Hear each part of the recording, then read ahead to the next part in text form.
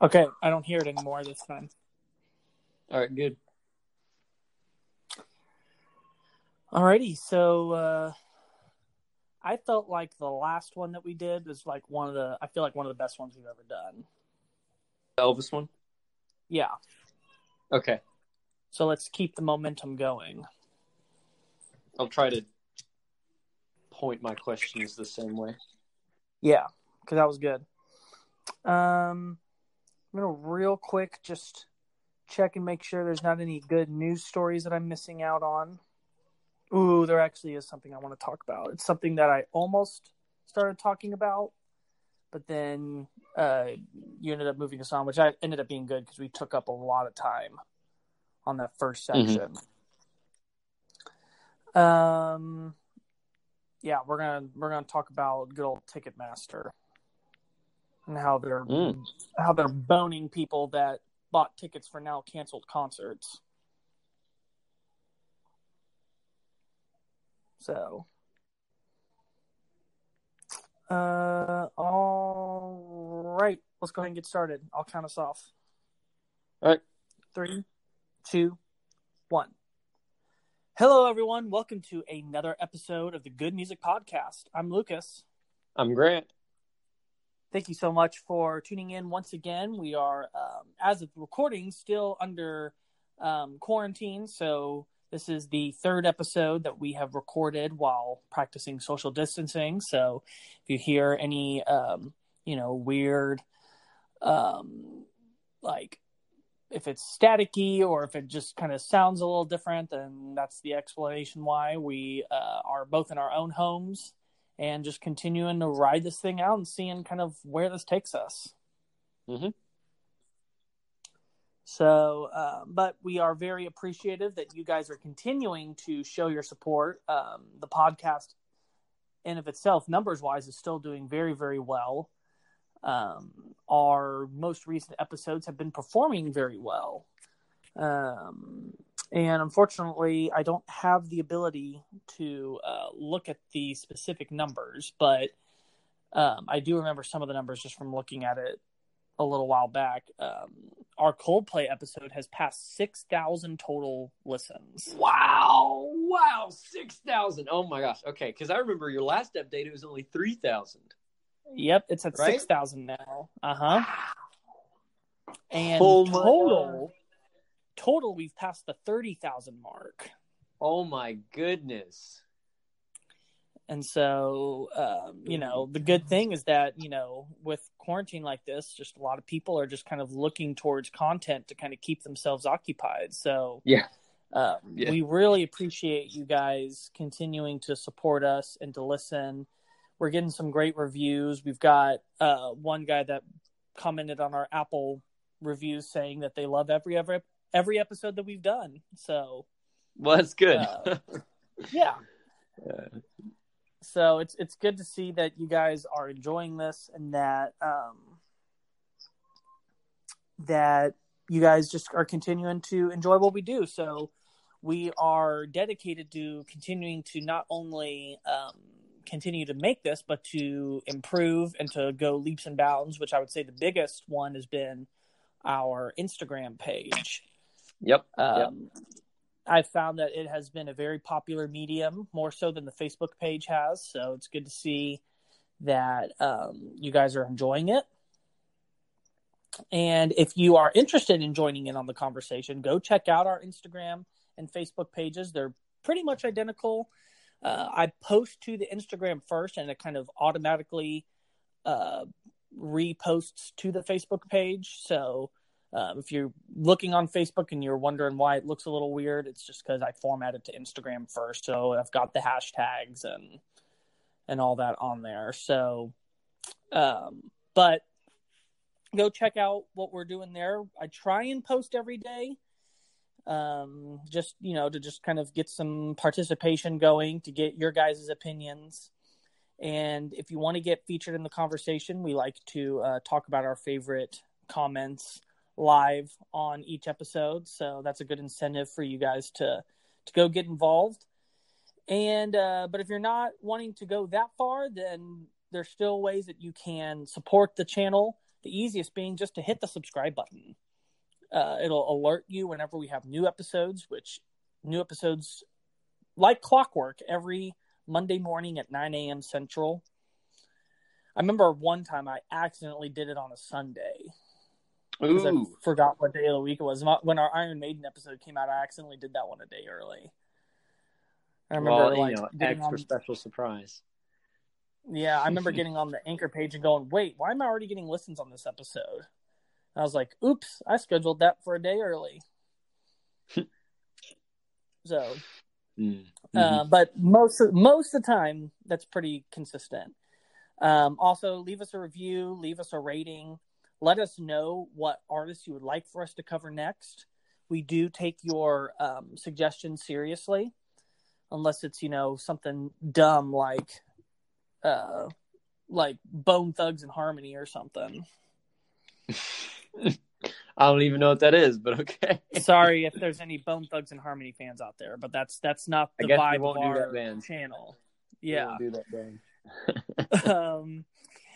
And also, if you check out the link in our episode description, there is a link that'll take you to a page where you can send a monthly donation to the channel, where you can do a monthly pledge. And what that does is it goes towards helping upgrade our equipment and getting better research materials and just overall being able to just make the podcast as best as it can be. Mm-hmm. So one little bit of news, and this is actually something that I haven't really talked to you a lot about yet, but I have mentioned it to you before, but I want to go ahead and let the listeners know of kind of a new little spin-off series that I want to start integrating into our weekly uploads. Ooh, so okay. This is going to work in the same way that our normal episodes do, and they're going to come out once a month in kind of substitute of what we're doing right now. I'm going to plan on doing this to come out the last Monday of every month. And so instead of kind of having an episode where we dedicate on an artist, what I would like to do is to start taking a musical journey through time. This is something that I've done a lot of studying on. I would say it's one of my expertises. I've taught it before at the school level. Whenever I was a high school music teacher, I did a special class on this. And so I've taught it a couple of semesters and have done a lot of reading, continue to do reading to try and just learn more, because I know that there's always more for me to learn. And I feel like that doing this is not only going to be a great informative for you and for our listeners, but also just a chance for me to learn more about this area. Mm-hmm. So what we're going to do is we're going to start like way, way, way back in like prehistoric times. Well, maybe not prehistoric, but like, before, like several thousand years BC. And just kind of start there, see what music was like, or kind of people's best guess of what music was like there. And we're just going to slowly move our way through time. Oh. And we're going to kind of just look at all of the times that music has changed. And of course, whenever we start, we're going to be moving very quickly because music changed very slowly. And then kind of as we get closer to modern time, it'll slow down dramatically, especially like when we get to the 20th century. I'll be looking in depth on like every subgenre of music. And I'm still going to be doing the 6-song format. And what it'll do is it'll also give me a chance to really highlight like more genre specific bands. Pulling from sometimes from famous artists that we would do full episodes on, but it'll also, again, kind of almost like chances to where I can have episodes full of what I would normally use as bonus songs, but that are good representations of the genres we're talking about in that particular episode. Mm-hmm. So it'll probably be a few months before we get to that, because we've already got our schedule pretty full on, kind of what's coming up. But I would say probably in the summer, expect either maybe I would say probably June is when you guys can expect to hear the first episode in this new series. So it's something that I'm really excited about, and I'll let you guys know more about it as we get closer to it. I'm pretty interested to hear how you're going to do the prehistoric music because, they didn't have Spotify back then. And obviously we have the recordings of, Baroque music and classical music and, all the old 20th century stuff is now streamable. But that's probably going to be the most, or the first very interesting part to me is how that's going to play out. So I did not actually know that we were going to do this. So this is the first I'm hearing of it too. Maybe you mentioned it in passing, but I must have forgotten. I think I had mentioned it in passing. Okay. But now this is official.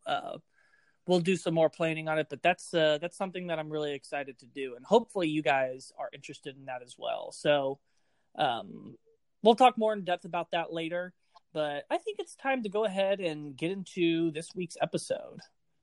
Did you not have some news?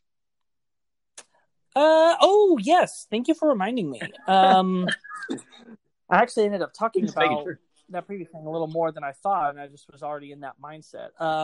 There was one news story that I was intrigued by, and it's the ongoing war between concert goers and Ticketmaster. Mm-hmm. Because Ticketmaster has kind of become a dirty word in the music world these days. A lot of bands fighting against Ticketmaster for, buying up lots of seats beforehand and then scalping them, and just kind of really exploiting people's wallets to make as much money as possible. I remember specifically Iron Maiden led a pretty intensive campaign against them. And now when we're in this season of every musical concert and experience being postponed or canceled, we had a lot of people that had bought tickets through Ticketmaster to go see these shows that are no longer happening. Yeah. And so you would think that people that bought tickets would get their money back.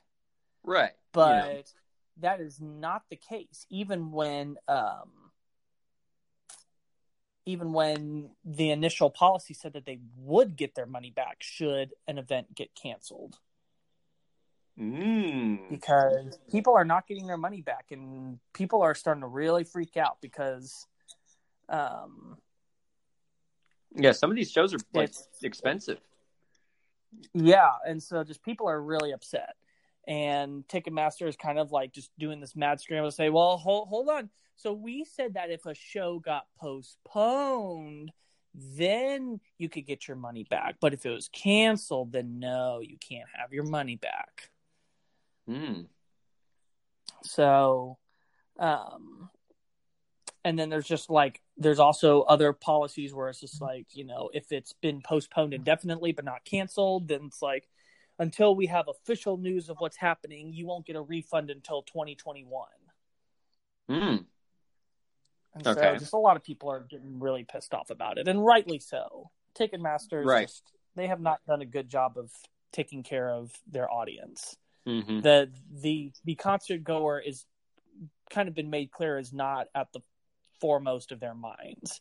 And it'd be one thing if this was like the first time that they've ever done something shady like this, but they've had a reputation for many years now of being a not very user-oriented business. I did not know that about Ticketmaster.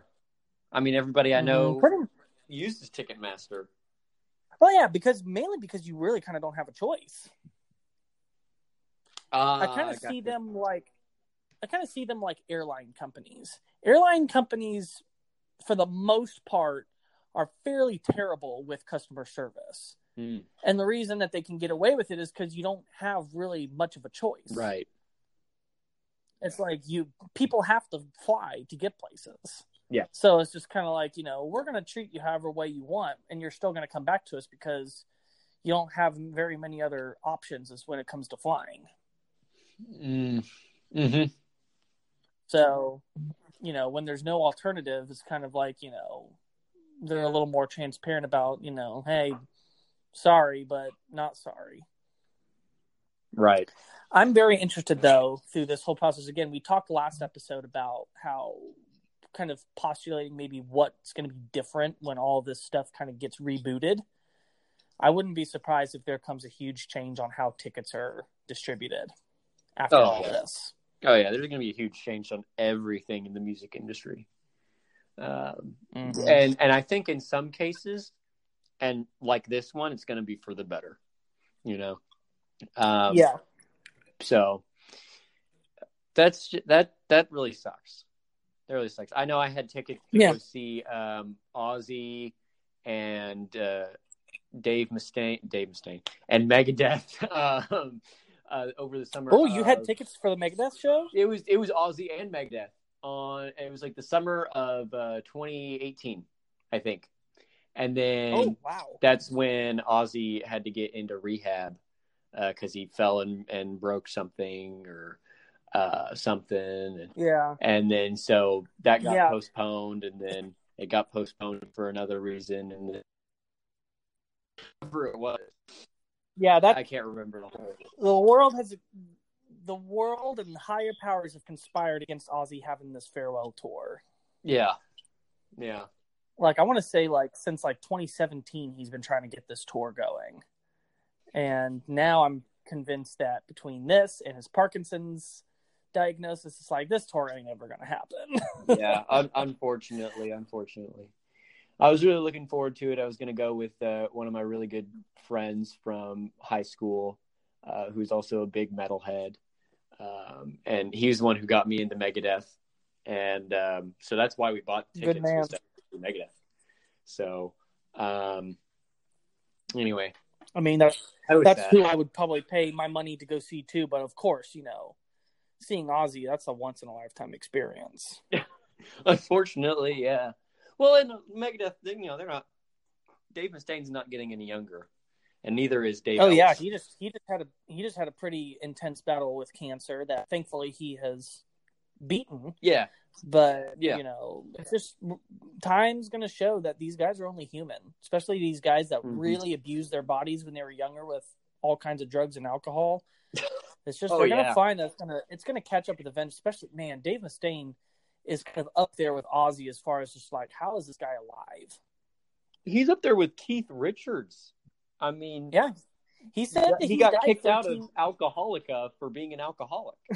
Yeah, he's died 13 times. Oh my goodness, is that how many? Okay, I only thought it was like once or twice. No, he's died 13 times. He said.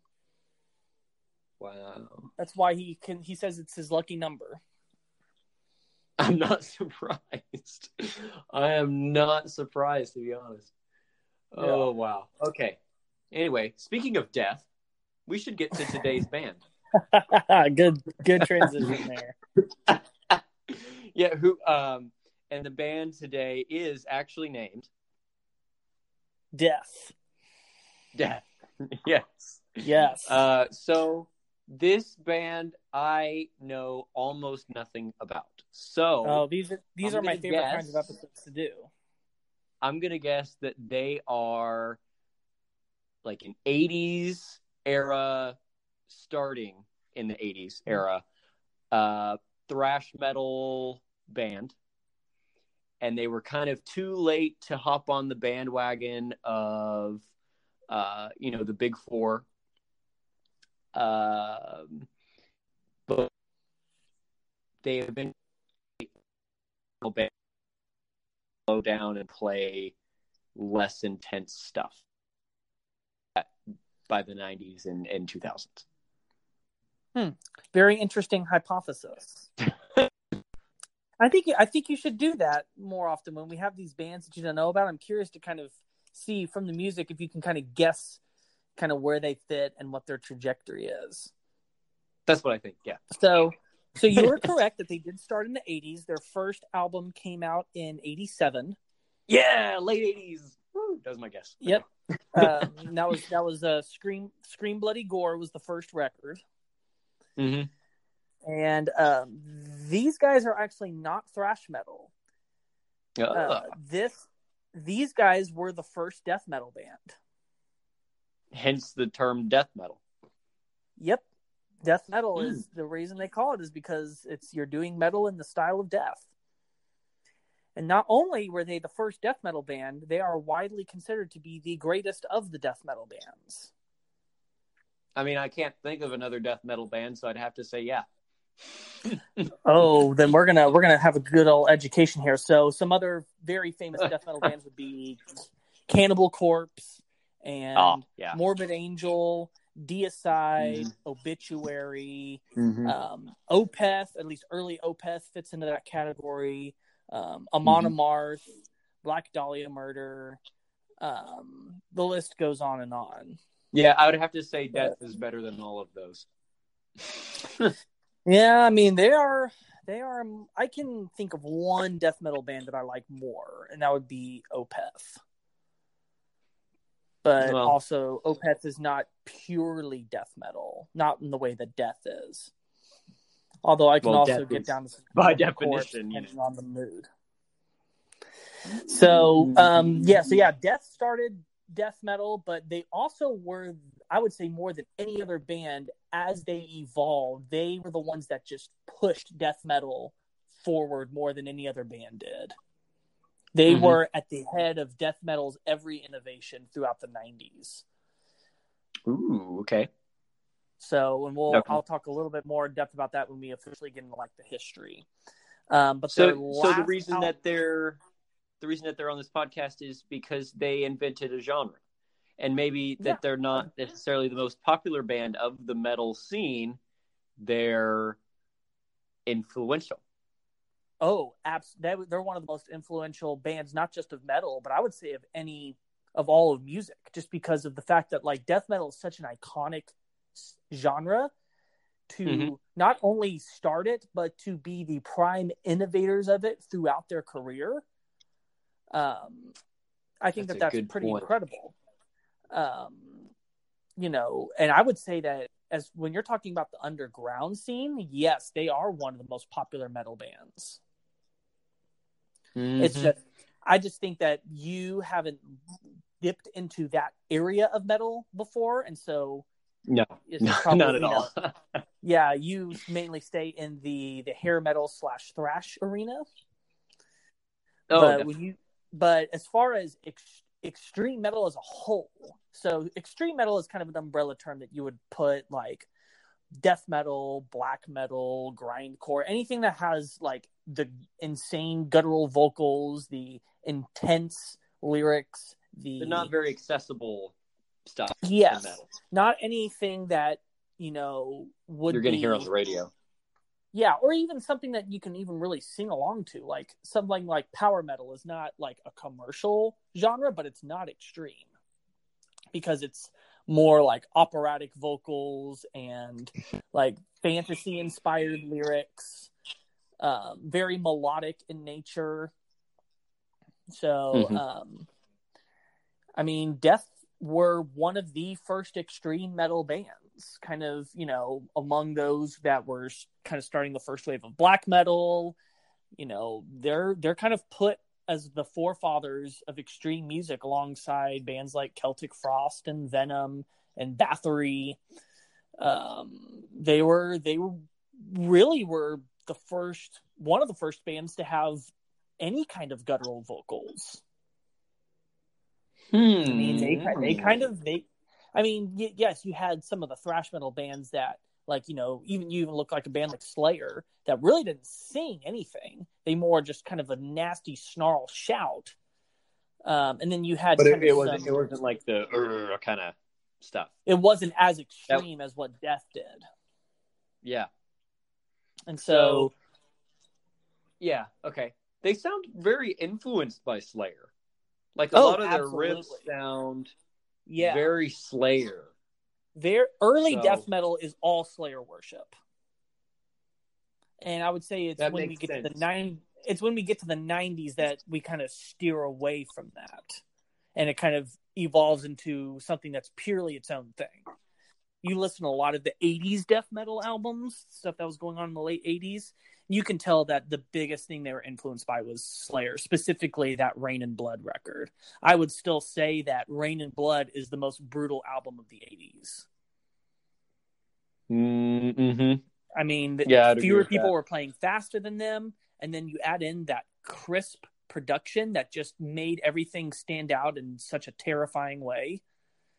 I would say it wasn't until the 90s that we started to finally get music that was more brutal than that, and death metal kind of eclipsed Slayer.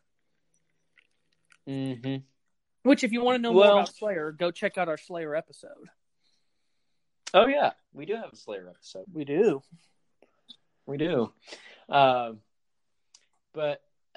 Okay. So let's start about, I just talked about their influence. Let's start about how they started and kind of their history. Yeah. So there's only one central figure that stays constant throughout Death's career. The mastermind with whom the band lived and died by. And that was... lived and died by. Yes. So this band has not been together since late 90s and never will get back together and will never get back together again. Okay. Because, so the main figure of Death is a man named Chuck Schuldiner. Mm-hmm. And he was known in the metal community as Evil Chuck. And he was not only one of the two lead guitarists of the band, so it was dual leads at all times in the band. But also he was the singer or the screamer. So I do have a question for the vocals, at least. It sounds almost like his vocals listening to these songs, it sounds like as the production got better, his voice got higher. Yes. I would say his voice got better through time. So he used to have like the deep guttural, and then over time... You listen to the early albums, he's mainly staying in the low guttural range, and then as time goes on, he kind of switches to a higher, which I actually like more. I think that he does it really, really well. Oh, I think so too. Yeah. But I would say he just got better and better as time went on. But so he found the other guys. Yeah. So pretty much it was rare for a musician to stay more than 2 albums. It was constantly a revolving door because his vision was always so strong that he didn't care about kind of loyalty to the band. If you couldn't execute his forward thinking vision, then he was going to go find someone who could, and he wasn't going to feel sad about if your feelings got hurt. Wow. I mean, this man. Wow. I want to say that this man was like the Steve Jobs of metal, where he was I was about to say that. Yeah, he was so innovative and just was so far ahead of everyone at all times as far as where to take death metal. But because of that, it made him a very difficult guy to work with. Mm-hmm. And he was kind of like this mad genius. But he just always had like these crazy reasons of why, he couldn't keep with a band. But he was also known to be like this really nice guy. It was just like in the creative process, he just like was just like, sorry. He's a perfect. Absolutely. And he never wanted to do things the same way twice. Every album is so different from the previous one. And because of that, they're a band that they don't have a single bad record. So every record I'm correct in assuming he wrote everything. Oh yes, he was. Was there any co-writing at all? Mostly. People would bring ideas, and of course, whoever was his other guitarist would kind of, formulate guitar parts with him. But he was the main writer. Okay. No one else would bring fully formed songs to him. sounds a lot like Megadeth. The more that you're explaining it, because they rotate musicians all the time. The only guy who stays other than Dave is Dave Ellefson. Mustaine writes all the stuff. But we don't even have we don't even have a Dave Ellefson kind of guy in Death either. That's true. No one in the band lasts more than 2 albums. That's the limit of how far anyone makes it in Death, besides Chuck. How many albums? And they have, I want to say 7. Huh. So 7 revolutionary records. Every single one of them revolutionary in some way. Wow. So we can kind of just real quick kind of just walk through those records. Yeah. So, and also the crazy thing is I'll kind of tell you who was on these records, because in order to execute his music, he acquired the best of the best.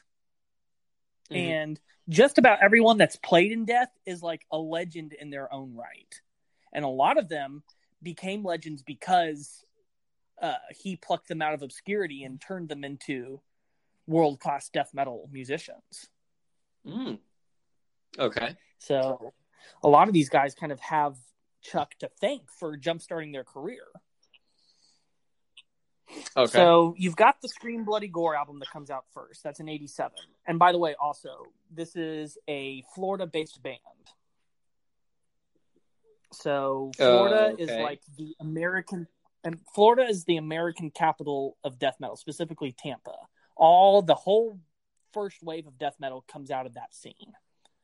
If people didn't already live there, then they moved there because that was the place to go. That's where the scene was born, mainly because that's where Chuck was. Chuck started that scene down there.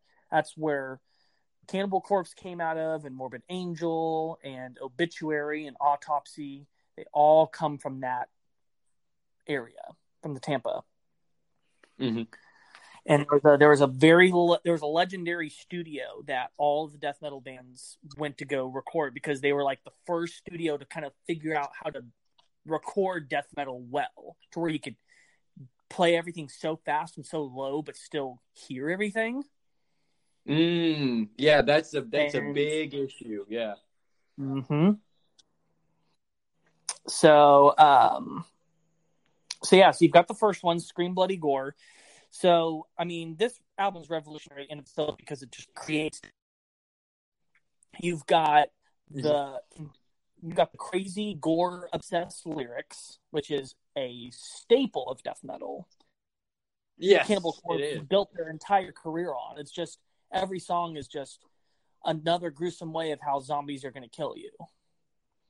Yeah. And, you've got, future death metal bands like Bloodbath that just like, it's almost kind of parody, but more just kind of like celebrating old school death metal, which the focus of it was either gore or Satan. Those were the two things that early death metal was about. And Chuck set the template for that. He really introduced guttural vocals. Again, I'm not going to say he was the first to do it, but he was to make it like a popular thing. Where he did, then everyone else started doing it. Also, this was the first, not just death metal, but extreme metal album released on a major label. Wow. So that was also a big deal. And also on this first album, besides the drums, Chuck actually plays everything himself. He plays lead guitar, he plays rhythm guitar, he plays bass, and he does the vocals. And then he has Chris Reifert on drums. Now, do we have any Scream Bloody Gore songs on the playlist? Yes, we do. The final song on the set is from Scream Bloody Gore. Okay, that's what I figured, because the guitars sound very, very scooped. They sound great with the drums, but once that bass comes in, you can kind of tell they haven't really figured out how to mix something like this. Yeah. And the bass is a little bit too overpowering. There's a little bit of push and pull with, you know, the level setting and the equalization, and there's definitely like promise there, but it hadn't fleshed out near as much as the rest of the songs. This was definitely the beginning.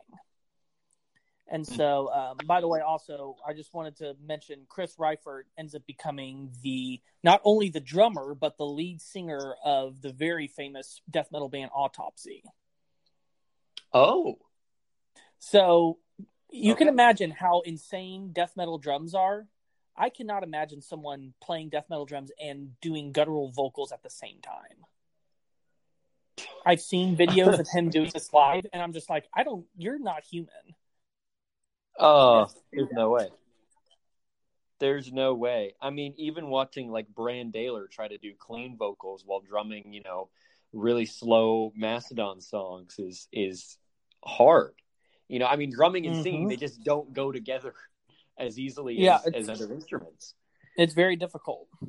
That's awesome. Props to him. Wow. Wow. Yeah. But this was how he started his career, as playing on the first Death record. Mm-hmm. And then went on to form Autopsy later on. Like I want to say in like maybe 88 or 89. Mm-hmm. So immediately this album is a very powerful record in the underground, because at this point kind of thrash had moved away from the underground. Mm-hmm. It was starting to, you know, evolve past it. And so like death metal was kind of the next thing in the American metal underground scene to kind of, you know, become the next thing. Mm-hmm. And Scream Bloody Gore was kind of the album that just kickstarted that whole movement. And so then we move on a year later to the follow-up, which is Leprosy. Oh, I love the sounds on this album. His voice on this album, I think, is amazing. I think he went a long way between the two songs on each album. I think he came a long way on his voice. I think the guitars sound way better. I think, but it's still got that. It's still kind of got a bit of a lo-fi, grimy feel to it. A little bit. And obviously, I'll mention more when we get to the songs. But man, I can see how that album would be revolutionary compared to, you know, if that first one was, then that second one is going to be top of the world in the underground metal scene, which, I mean, top of the world scene isn't much, but, you know. This is the album where I feel mostly that death metal finds its compositional style, because even though Scream Bloody Gore was so intense and extreme, it still borrowed a lot from thrash. Particularly, you can hear a lot of Slayer in Scream Bloody Gore, just with a little more dirt on the mix, as well as those crazy vocals. Yeah. But now, once we get to Leprosy, just the way that they're composing the riffs and the grooves, this is definitely a pure death metal record. They're kind of leaving the thrash element in the past and kind of, okay, now this is what we're going to build death metal upon. Mm-hmm. And still at this point, they don't have a lot of contemporaries. I would say once we get to 89, that's when kind of the rest of the death metal scene starts to really spark. You've got the first Morbid Angel coming out in 89. The first Cannibal Corpse, I want to say, comes out in 90. Kind of the rest of what I would say forms the first wave of death metal kind of comes around 89 to 90. So death is kind of still at the forefront, ahead of everyone, kind of setting up all of the norms of what death metal is going to be all about. And Leprosy, I think, is among probably the most important of those early albums as far as determining the composition, the techniques that were used, the way that you solo, the way that the songs are put together. Okay. So, yeah, Leprosy was just a big step forward. And then you get to 1990, which is where you get the album Spiritual Healing. Oh. Okay.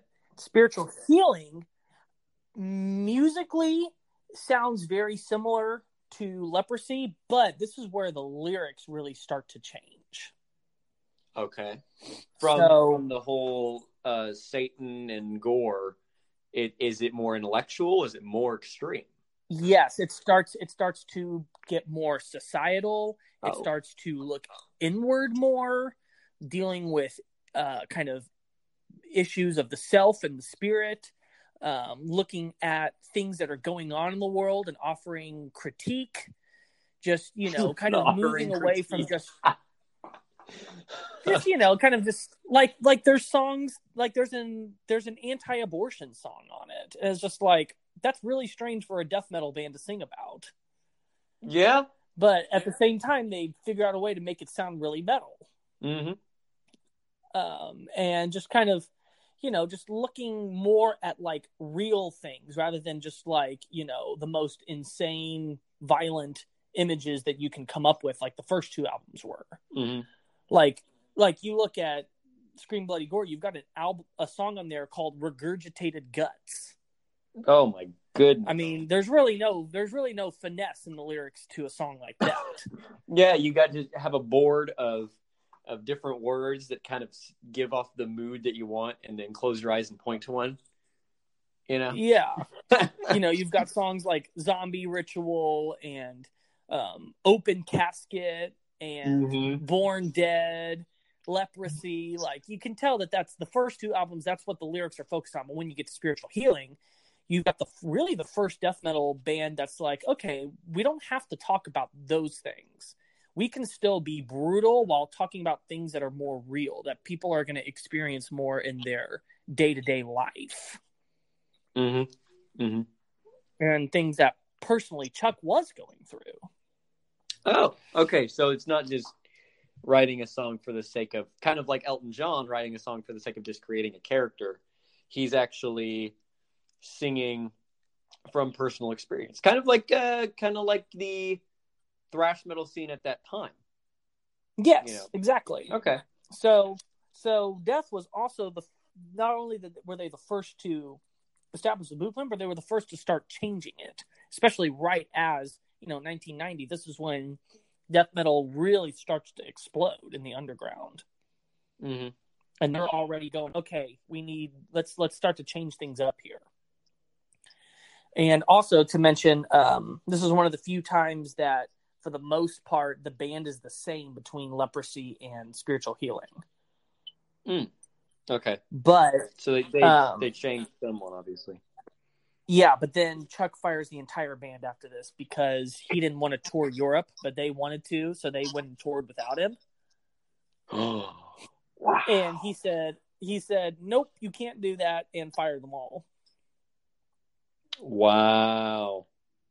Now, in their defense, the tour was already scheduled, and Chuck just decided he didn't want to do it. Mm-hmm. He was kind of a homebody. Yeah.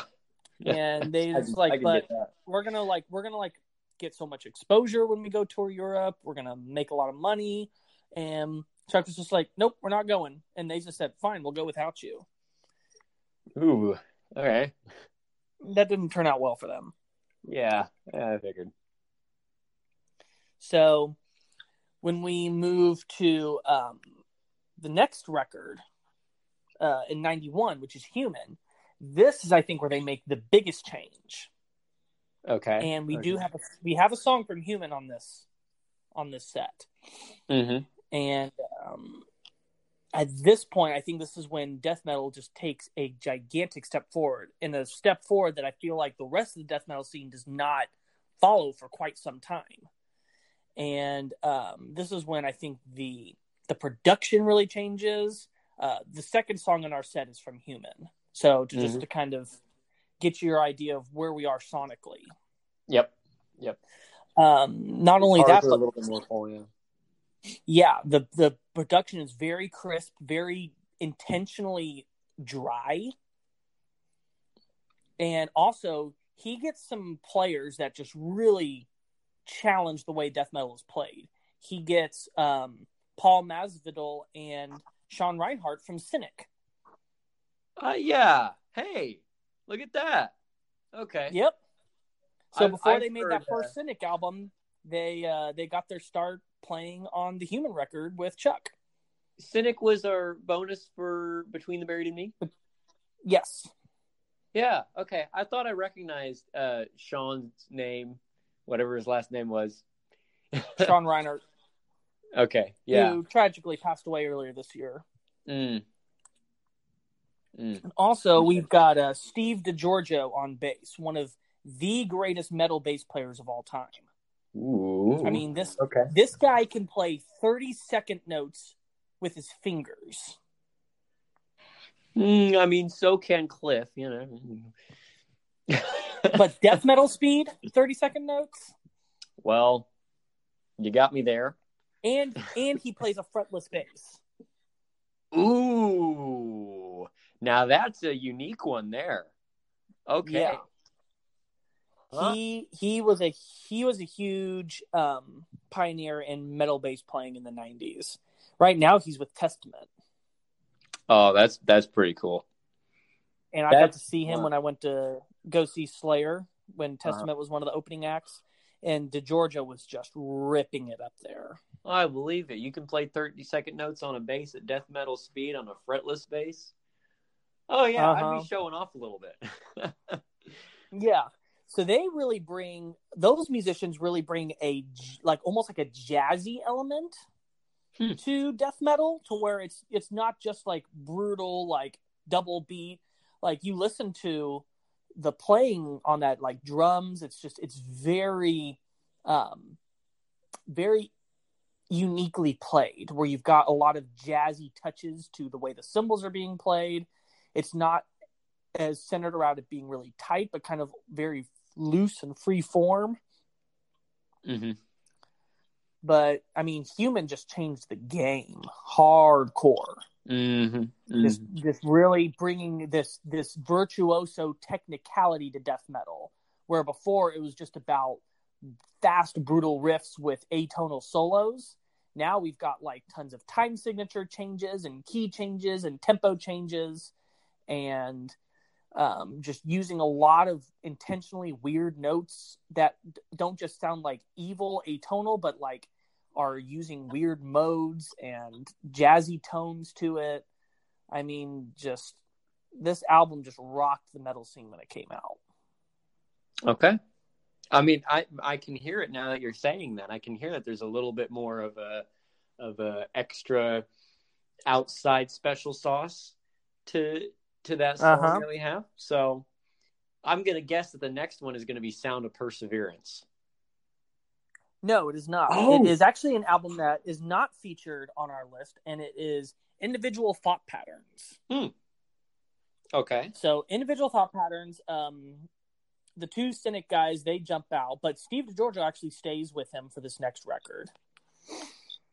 And on drums, he gets the almighty Gene Hoglan, which I don't know if you've heard that name before. Not heard that name, but the way that you introduced him, I'm curious to see what he's done. Oh, it's kind of easier to talk about what he hasn't done. So right now he is also in Testament. Okay. So him and DiGiorgio are reunited in Testament right now. He's the drummer for Death Clock.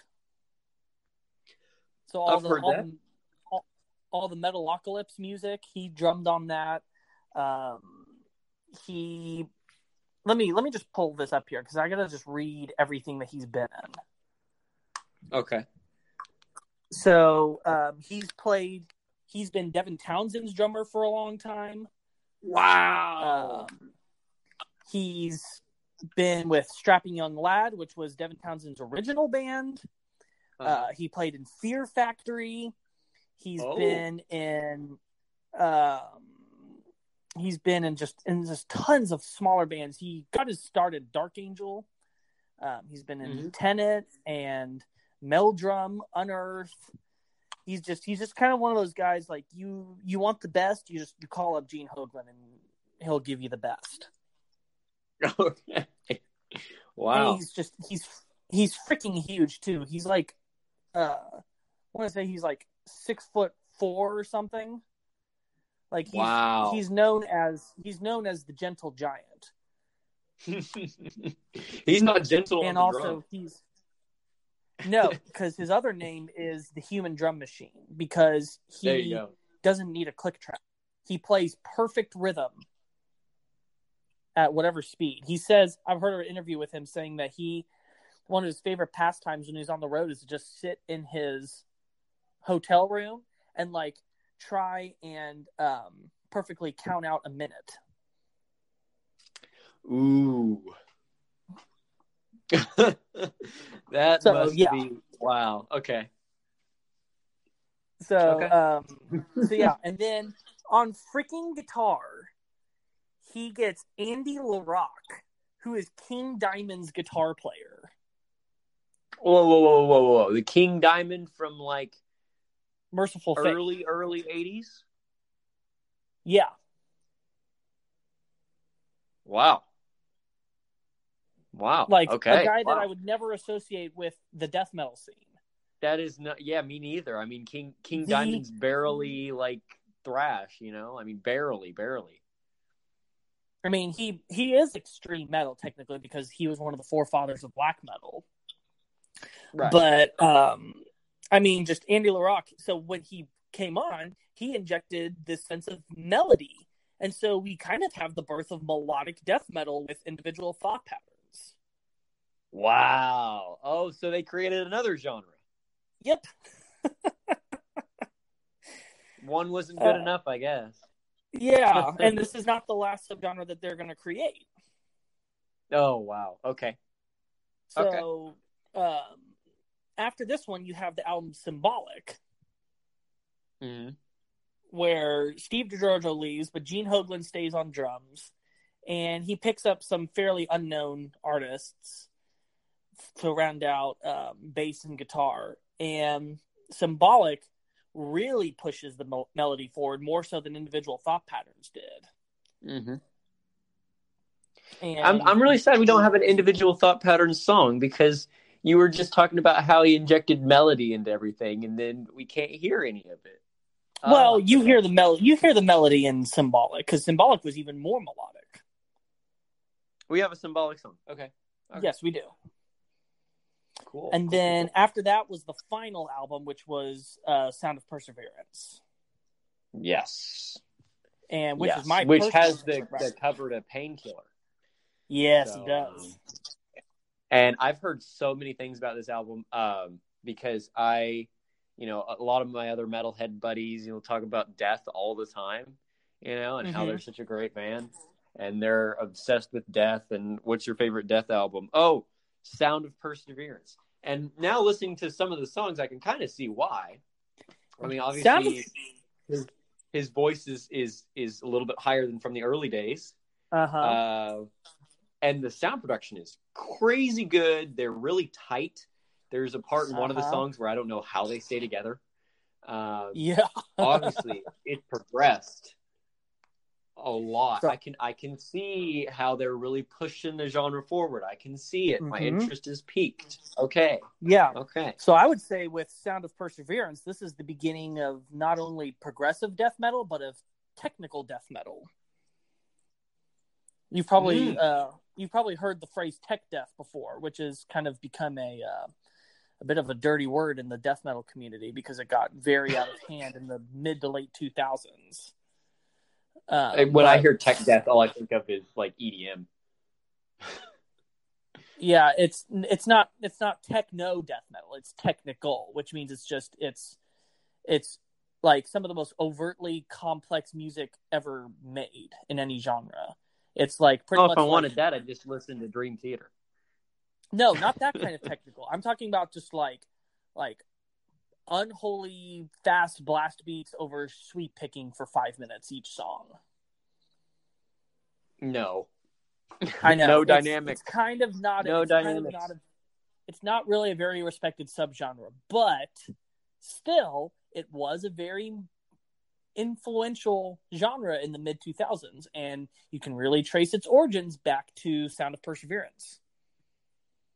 Because the technicality on that album was way beyond what other death metal bands were doing at that time. And it's a very progressive record, too. It's kind of the first progressive death metal record, which also was another thing that got very big in the 2000s, thanks to bands like Opeth. And then later Between the Buried and Me. Yeah, which we have an episode on. Mm-hmm.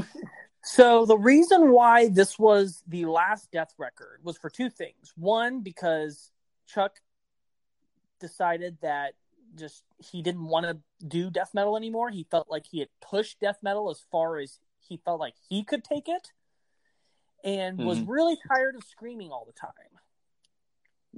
And wanted to sing, but he knew that if he ever sang on a death record, that like his fans would kill him. And so he decided to start another band called Control Denied, where he could kind of get more melodic. Now, he didn't sing on it. He got another singer, but to where he could still be brutal, but he could like move forward with clean vocals. And he uses most of the band from Sound of Perseverance to make the first Control Denied record. But unfortunately, he's got philosophy with that band. Yeah. Okay. Yeah, but unfortunately, pretty soon after that first one came out, Chuck Schuldiner died of brain cancer. Oh. Okay. He died in like 2001. Wow. And so, of course, because of that, Death for sure was forever disbanded. Because when the only consistent member, as well as the singular creative force of the band, dies, I mean, there's just, you can't ever get the band back together. Yep. Well, but yeah, we've talked a long time, but I mean, Death's impact on the metal scene is so significant that so much more than it warranted some extra time to talk about it. Yep. Wow. So with that context now, we can get into some more of the intricacies in our next segment when we talk about the songs. Yes, we can. Yep. So go ahead and stick with us, guys. We'll be back here after a short break, and we're going to get into the songs. So stay tuned. When you need mealtime inspiration, it's worth shopping Kroger, where you'll find over 30,000 mouth-watering choices that excite your inner foodie. And no matter what tasty choice you make, you'll enjoy our everyday low prices, plus extra ways to save, like digital coupons worth over $600 each week. You can also save up to $1 off per gallon at the pump with fuel points. More savings and more inspiring flavors make shopping Kroger worth it every time. Kroger, fresh for everyone. Fuel restrictions apply. Hello. This is going to be hilarious because we're just going to act like we're miles apart. Yeah. So we're not even going to tell them what happened. No, why not? Okay. I would, but okay. Now that I think about it, I think maybe it could be funny. Yeah. Well, and then it would explain, like, because the third part might sound a little bit off. I don't know. Mm-hmm. If we get to that, if it just seems natural, then we can. But I don't know. I'll just leave that to you, and then if it doesn't happen. All right. Well, we'll just go ahead and get rolling then. Okay. I'll have you count off. Okay.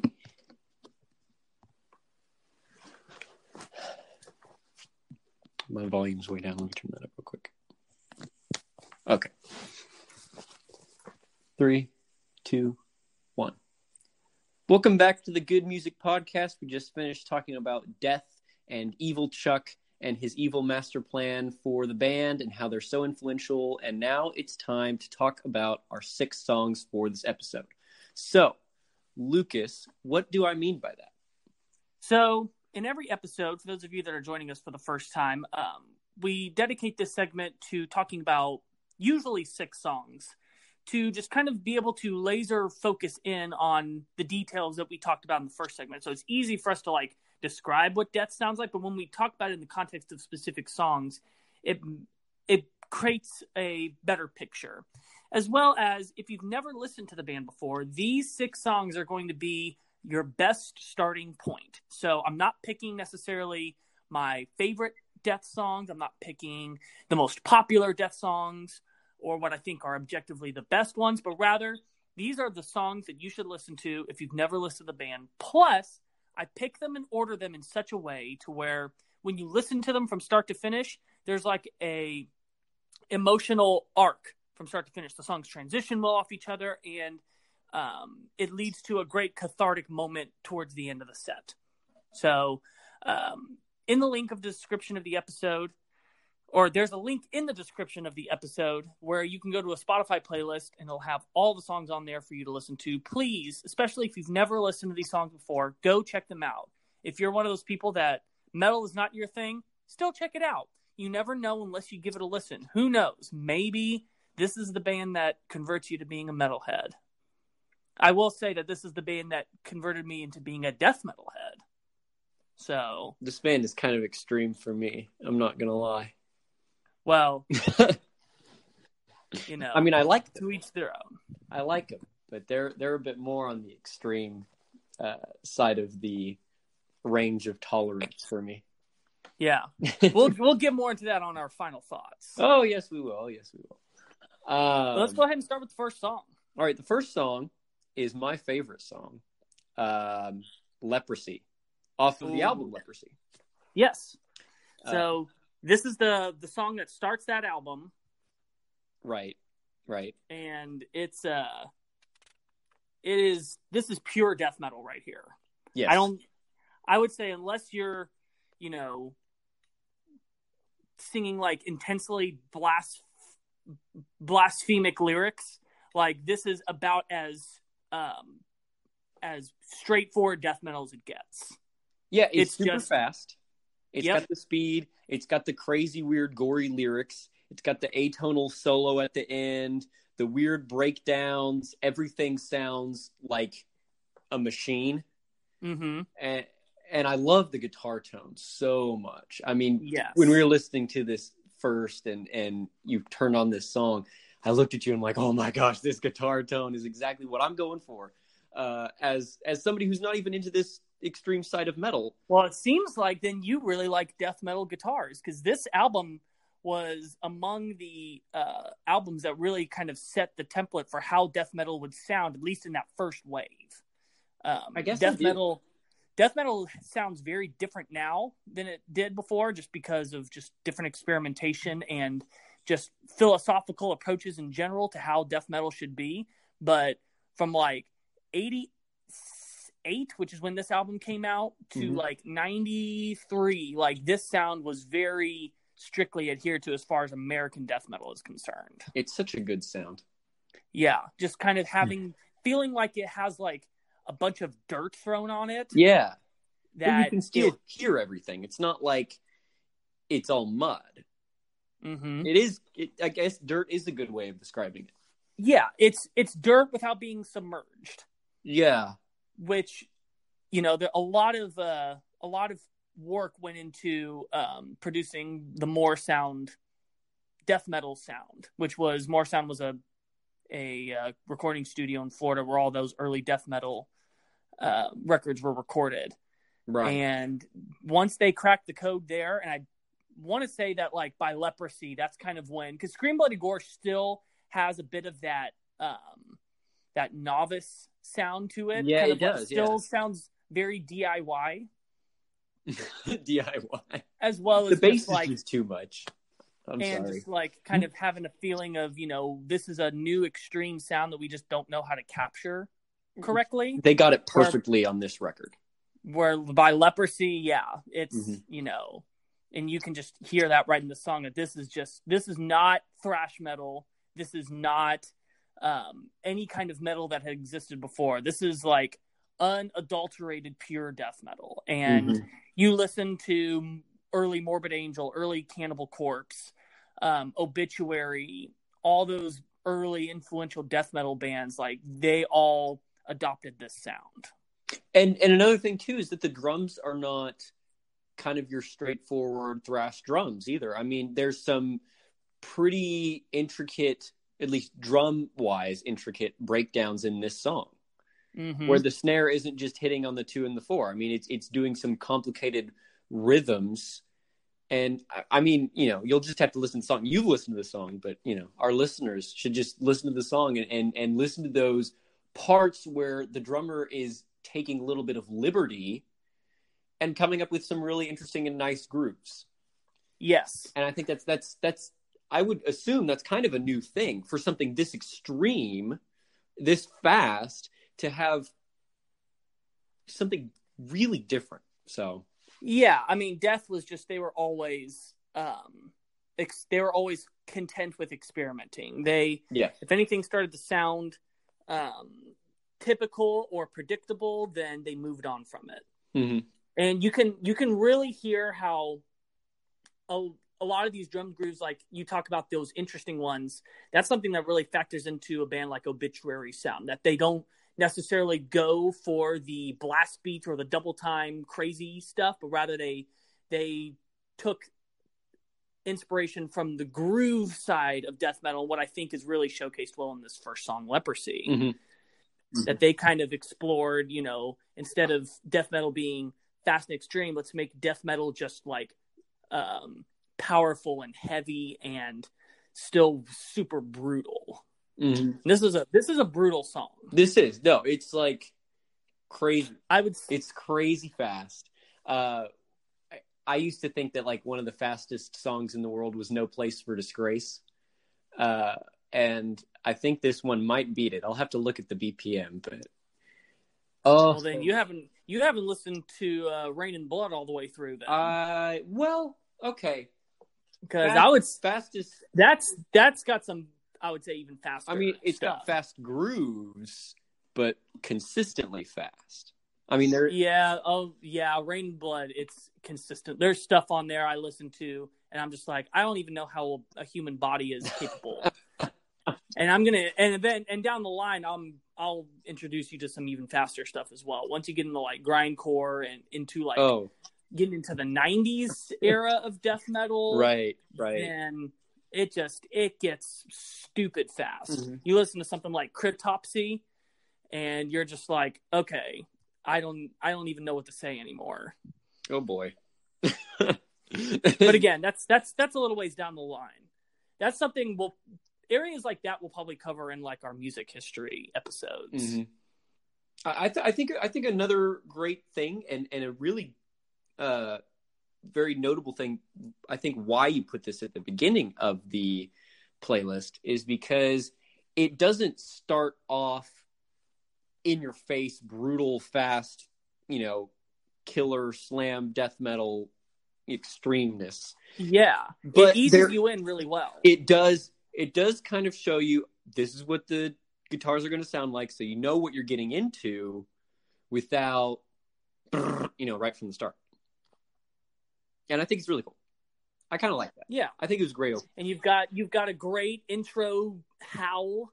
So it's just kind of like everything is given to you in kind of like showing you, okay, here's what the guitars are going to sound like. Here's what the vocals are going to sound like. Here's what the drums are going to sound like, especially when it switches to that double time. Yeah. Then it's just kind of like at that point, you have every ingredient you need to understand the sound of death metal. And then from here on, every song after that is going to challenge what the standards of death metal are. Oh, that howl was so good. Yeah. Oh, yeah. Great intro. I think, you know, this being my favorite song, I could go on and on about it. But if you have nothing else to talk about, we should maybe move to the next song. Yeah. Oh, wait. But before we move on, I just want to ask, what was your favorite part of this song? Oh. What was the part that stood out to you the most? All of it. No. I don't think there's any part in this song. I mean, the vocal style is not my preferred, you know, vocal style to listen to, but that's Chuck and his way of thinking, and I get that. But I would say none no parts of this song really stand out to me other than that howl at the beginning. And the it was kind of like the double like 16th note riff or something where it goes like you know. You know what I'm talking about? Yeah, the more groovy. That riff. One was really, it kind of changed my way of writing riffs for about a week when I first did that. Yeah. I'm like, I should probably try that, and I did. I'm like, wow, it makes everything sound instantly 10 times better. But yeah. And then of course you do have the atonal solo, which is total Slayer. Of course. Because, they're coming off the back of Rain and Blood, like we talked about in the which just it completely changed metal forever. Mm-hmm. Not just thrash, but you can just all those death metal records. Mm-hmm. You can tell that that's what they were inspired by. Yeah. Okay. Yeah, I would say that breakdown is also my favorite part, but then specifically whenever it comes out of that groove and it goes right back into that crushing fast riff. Mm-hmm. And it goes, I guess, what you would call the chorus of the song. Yeah, okay. Because he actually mentions the word leprosy there. Yeah, leprosy will take control and bring you to your death. What a great lyric. Man, it just touches me on such an emotional level. Yeah. It makes me really scared to get leprosy. Yeah. Nonsense lyrics. Total nonsense lyrics. Very early death. It's not that it's nonsense lyrics. It's just, they're not trying to like tell a story or address a matter. It's just like, let's just talk about something brutal. I mean, in my mind, that's kind of nonsense. You could go somewhere with the leprosy idea, Well, it's kind of like how we talked about with Elton John. He's painting a picture. He's not telling a story. Okay. I see it as back. I don't like the word nonsense. I feel like that's a bit saying that it's just like, it doesn't make any sense. It makes sense. It's just, again, he's not like trying to like, I guess, make a point. And again, that's a hallmark of early death metal. Okay. Let's just, you look at Cannibal Corpse, like they're not trying to say any deeper meaning. It's just every single song is the most gruesome way a zombie can kill someone. Right. And it's perfect for what it is. Mm-hmm. Okay. It's just it's a new way of looking at things. Death metal is just, you kind of have to view it in a different way you would like thrash metal. Thrash metal usually has like a meaning behind it. Well, usually. Or like a meaning like behind the lyrics, like they're trying to make a critique of something. Mm-hmm. Or that's true, yeah. So, death metal, and yes, I'm not saying all death metal. Some death metal does, and we're about to get into death metal that does try and make an intentional statement. But this early stuff, it's meant to just shock and to just kind of make 14-year-olds giggle when they're reading the lyrics. That's the weirdest way of describing that, but I can see it. Yep. Oh man, check out this line. Oh, that's gross, man. Oh. Yeah. It's one of those close your eyes and point to a word songs. Yep. But it's not like the next song, which we're about to talk about. We move on, yes. 5 minutes ago, and then we realized we had more to talk about. That's where the best stuff comes from. Suicide Machine. Off of Human. Okay. So this is actually a great transition because now we're moving into Human is the beginning and kind of, I guess, in a sense, spiritual healing, because spiritual healing kind of shows Chuck for the first time, like moving past that lyrically.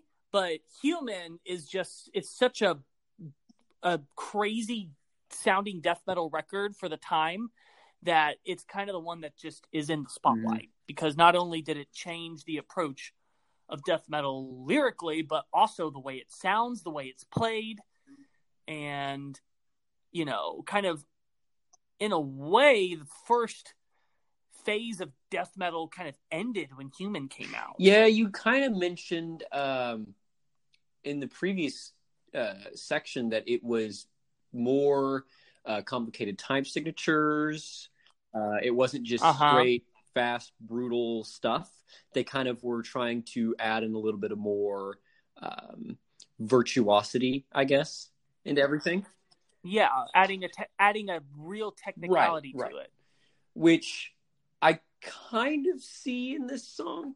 It's not, I'm used to Rush because I've listened to Rush for ever, and they have some pretty technical songs, and I never really married it with the whole death metal brutal thing, but it still made sense to me. So it didn't really stand out to me, I guess, as much as it would like a different listener. So I can't really comment too much on the extreme. I don't want to say extreme. This is extreme metal. On the different standoutness of that. So, well, first off, everything doesn't sound like there's dirt on it anymore. Yeah. Okay. Everything is very crisp, very clear. And that was very unusual for a death metal record at that time. Usually you wanted everything to kind of just be more like an assault of the senses, where it's not as important if you can hear every single thing individually, where now it's here, the guitars have a much different tone to it. And then like you're also walking away from more of the solid pounding rhythm of early death metal to where you have, especially in the drumming, I would say the drumming is among the biggest changes in this album, because Sean Reinhardt's approach, he adds a lot of jazz fusion elements into his drumming, where it's very loose. It's got a lot of weird turnings around of the beat, and placing crash hits in really strange places, to where it's like it doesn't when I listen to it, it doesn't feel like he composed his drum parts. Rather, it's just like that's the take that they got, where he's just kind of like doing whatever he wants. He knows what the structure is. He knows the parts he has to hit. But as far as where he's going to put a fill, exactly how he's going to play it, where he's going to put his cymbal hits, it feels improvised, which is very unlike early death metal, where it's kind of very much more simplistic. Even though it's fast and brutal, there's not a lot of complexity to the drumming. Okay. It's more about how fast can you get your double bass. Yeah, that's true. And then here it's kind of like, now we're introducing like, oh my gosh, it's like if Buddy Rich was a death metal drummer. I think you did mention once that this song is more than just about a suicide booth. Yeah. So this was actually a subject that Chuck was very fascinated with, in kind of the morality of assisted suicide. Oh. And he looks briefly at it in Pull the Plug. I guess not briefly, but more surface level, Pull the Plug on the Leprosy record, which is just, it's more about from the patient's side of just, it's brutal if they were in the hospital room asking you to kill them because they don't want to live. But in this, it's now he's looking at it from a societal perspective of like, is it right to just like, help these people commit suicide? At the same time, is it right to keep them alive? And he's kind of like, you look at the lyric, when it comes to living, no one seems to care. But when it comes to wanting out, those with power will be there to prolong the pain. Huh. And so it's just, he's now challenging us to look at our own moral viewpoints and say, do you really believe this? Let's take a closer look at it. Are you just believing what you believe just because, your religious group or your societal group tells you should? He's not even really saying which side is right or wrong. He's just kind of making you look at both sides to go, hey, this is the issue. You need to be informed and make your own decision about this. I kind of like that. That's pretty cool. Which those are my favorite lyrics when you're talking about subject matter like that. It's like, let's take the neutral form of it, present both sides, and then you, the listener, decide. I'm not going to tell you what to believe, but rather I'm going to present you the impartial facts of the matter, and it's going to be unbiased, and you decide for yourself. I'm not used to listening to music like that at all, because I am kind of the hair metal, thrash metal guy, and a lot of that music is very much, this is my opinion, deal with it, kind of.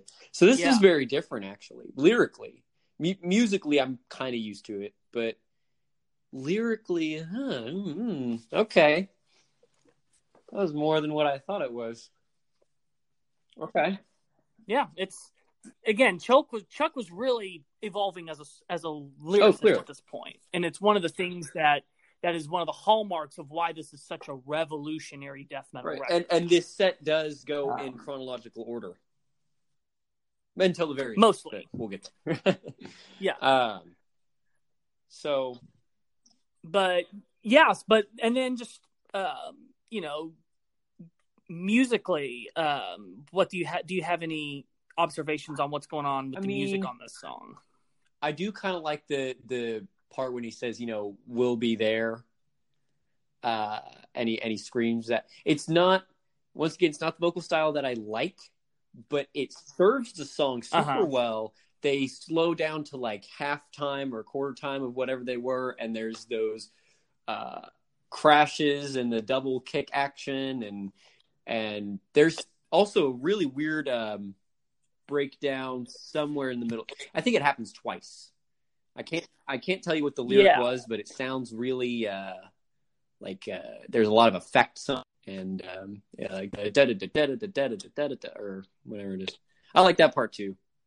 When the bass kind of comes out of the mix a little bit. Yeah, you've got some incredible Steve DiGiorgio fretless bass going on here. He's hitting some weird notes. Again, like, it's just, there's a lot of advanced musicality. When you think of technicality, again, it's kind of unfair to compare it to, like, say, Rush, to where you've got, like, all these evolving time signatures, but it's just they're incorporating so much theory into what they're doing now. And credit really to Paul Masvidal for bringing that aspect guitar-wise into Chuck's songwriting, and of course he carried it with him from that point. And Steve DiGiorgio, of course, just really bringing such an advanced knowledge of just music in general to bring to where he's not just copying the guitar, but he's just adding in these jazzy flares that is just like, who in death metal was doing that at that time? Yeah.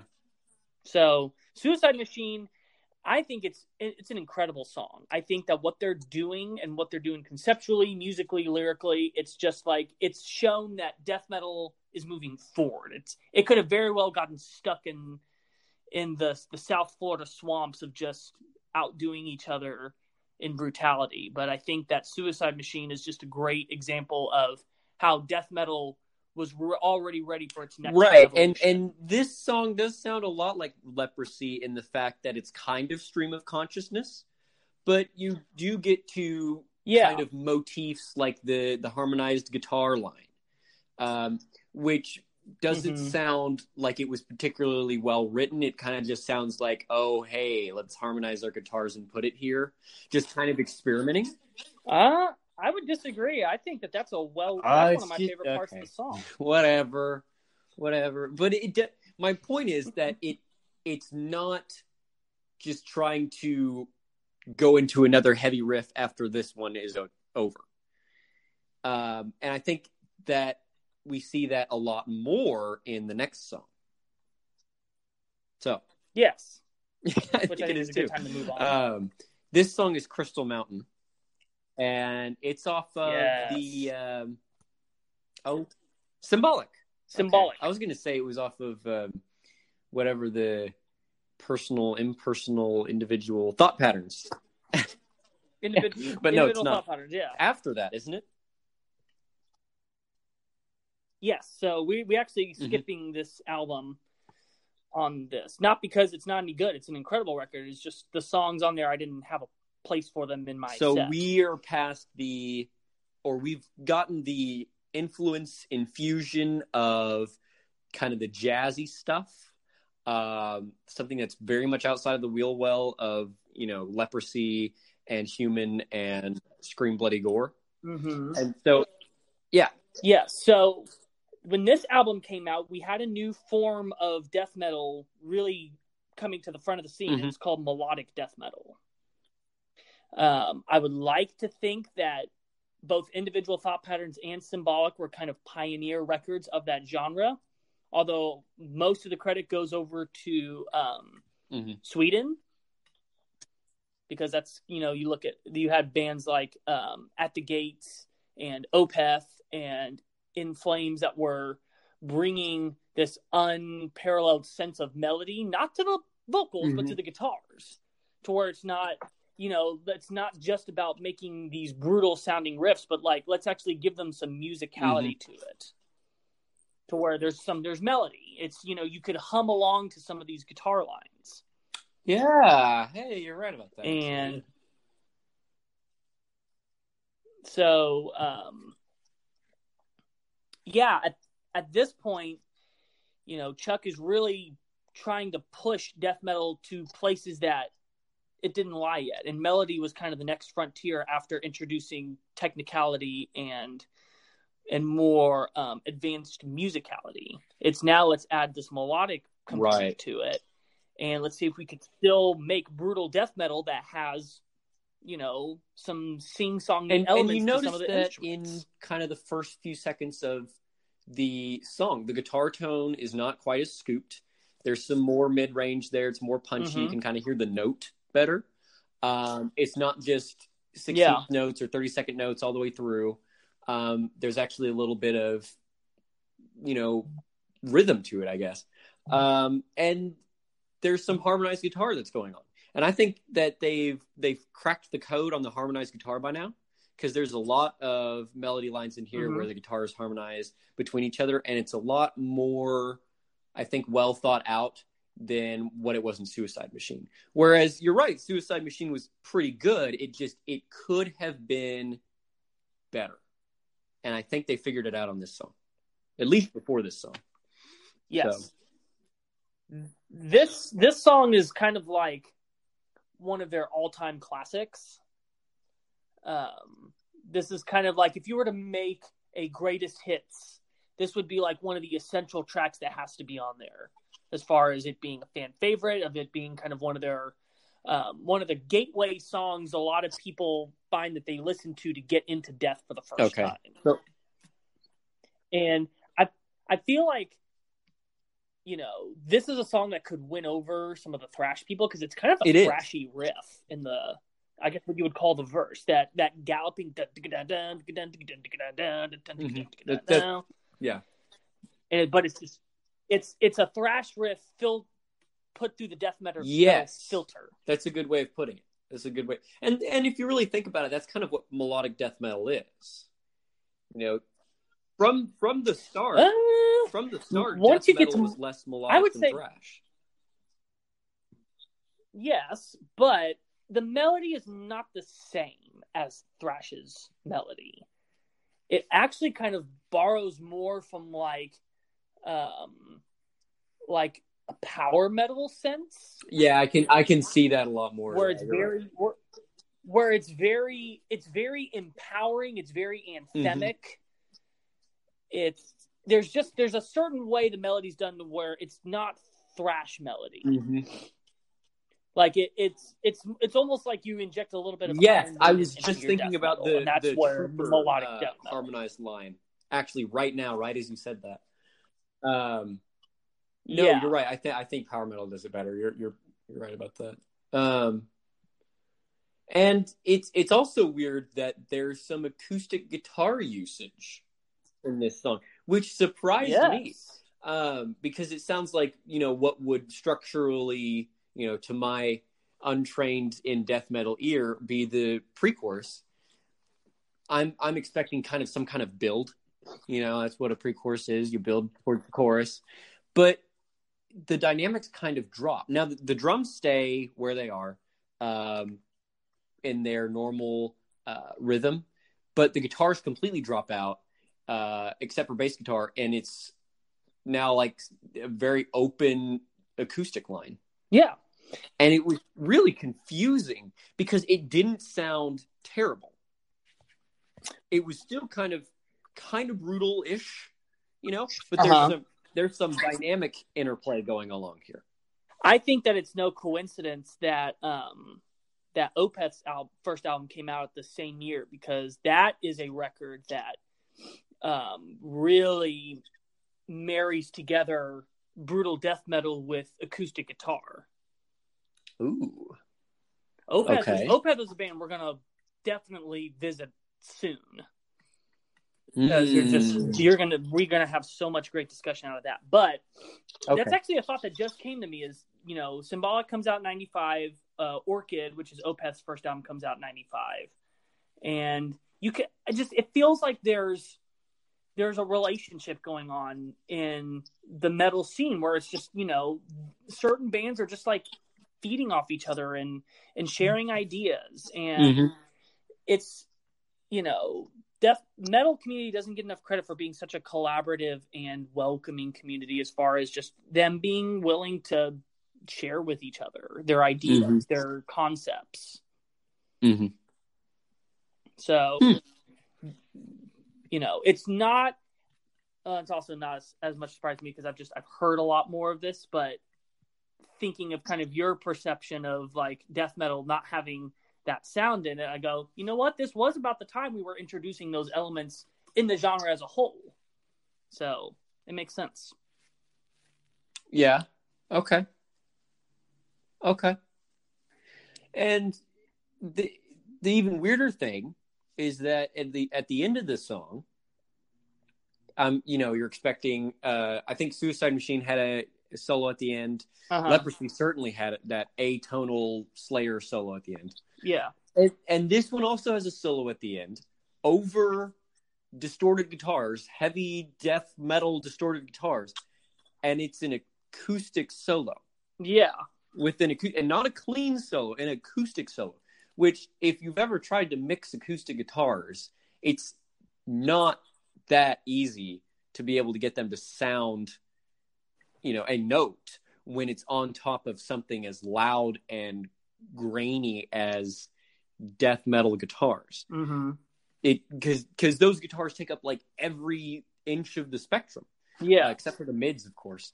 But and acoustics too. I mean, most of the sound of the acoustics is the attack, and maybe that's why the solo is, faster than and maybe like a Dave and Gilmour acoustic solo. Yeah, but I don't know.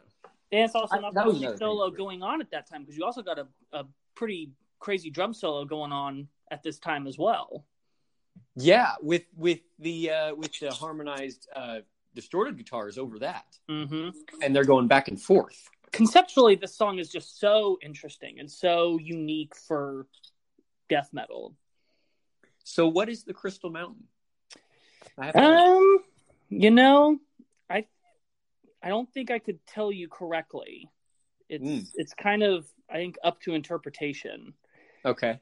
To me, this song feels like it is an attack on religious hypocrisy, particularly with that line, inflicting wounds with your cross-turned dagger.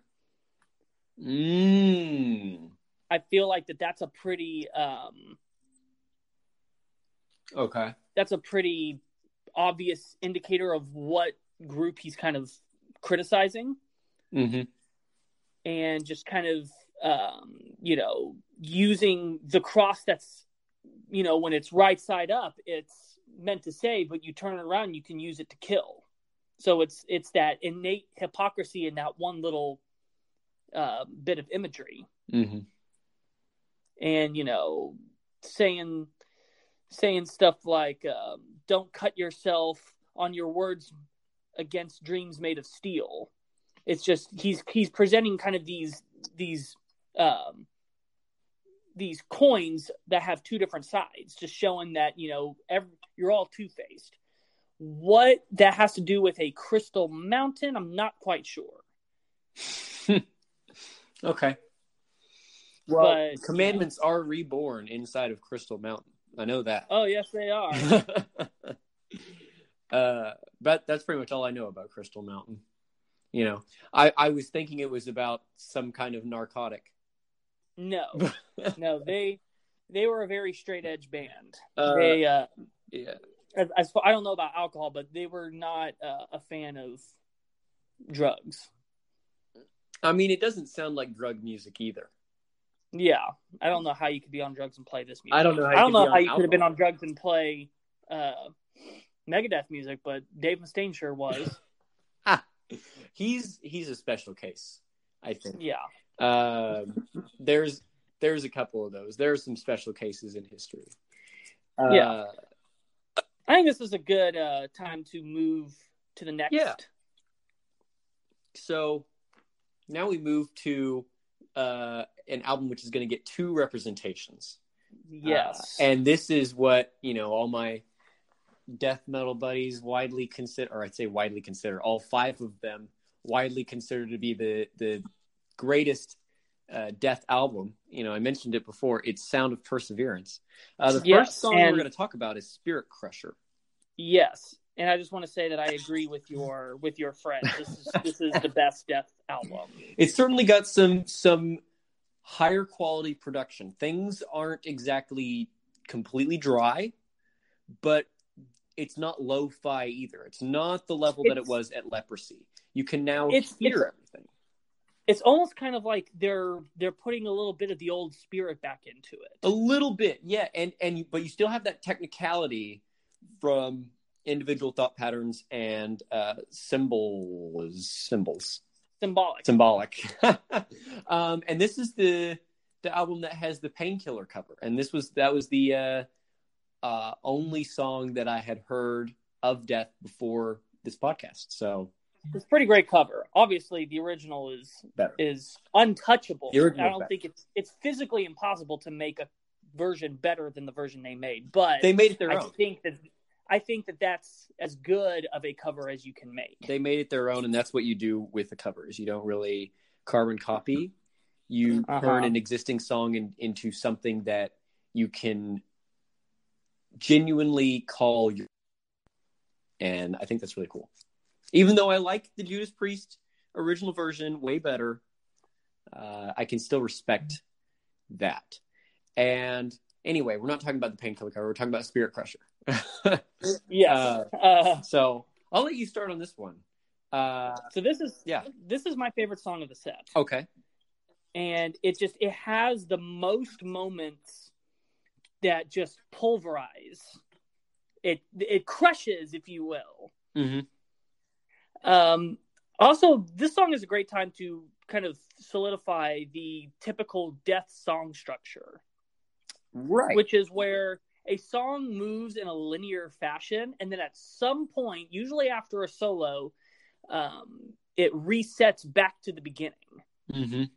And it goes to the end of the song where it stops usually about like 2/3 through the original linear progression.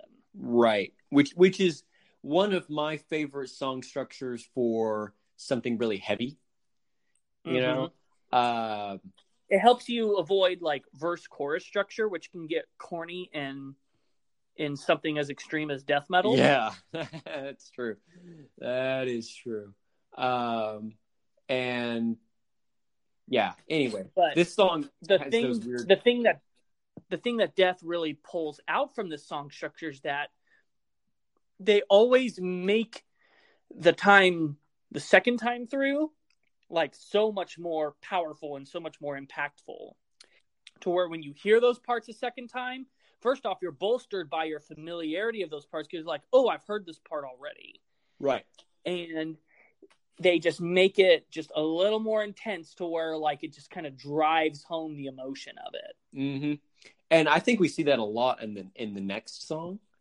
But this song, I think, to me, stood out the most because it has that part where I don't even know how they stay together. which is basically the majority of the song. From when it starts, it sounds like, how do you know what like the tempo is? And I've watched them play this live, and I'm just amazed that there's just like, how are they keeping this together? But they do. Yeah. The style of drumming on this record, first off, it's incredible, but it's really kind of taking the style, how I was describing from Human, where it feels very improvised, and it's like turning it up to 11. Yeah. Kind of. This drumming is so far removed from normal heavy or death metal drumming, or really any kind of heavy metal drumming. It's almost like Keith Moon from The Who got turned into a death metal drummer, and he's just like using his octopus arms to just hit every single part of the drum at the same time.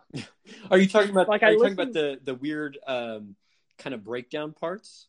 I'm talking about just about everything in this song and in the next song. No, there's some slow parts on this song. I mean, yeah, most of it, yes. But like, there's, as a drummer, me listening, there's just stuff he hits in there that I'm just like, I don't even understand how you pull that off. Is this the Human Drum Machine drumming? No, it's not Gene Hoglan. Gene Hoglan played on Crystal Mountain. Okay. Gene Hoglan is much more of a solid, precise drummer. Okay. Very, very creative in how he approaches his grooves, but he is not this style of drummer. Not the weird, crazy bang on everything. He's very, very Brand Daler-esque. Okay. To where it's just kind of like, it's very chaotic, but somehow it always like hits back on the line. Right. Okay, I got you. Like you hear the fill and you're like, there's no way he's going to make it to the one in time, and somehow he does. And you're just like, bravo. Yeah, no, that's true. I listening to the Mastodon that I listen to, I definitely can see that. But the drumming on, I mean, I hate to say this about Brand Daler, but he wouldn't do something like this. He wouldn't do something, then for those breakdown you probably parts. Haven't listened to a lot of early Mastodon, because he does that a lot in early Mastodon. He's chilled out as they've gone further in their career. Maybe. You listen to the first couple records and you're just like, holy crap, man, relax.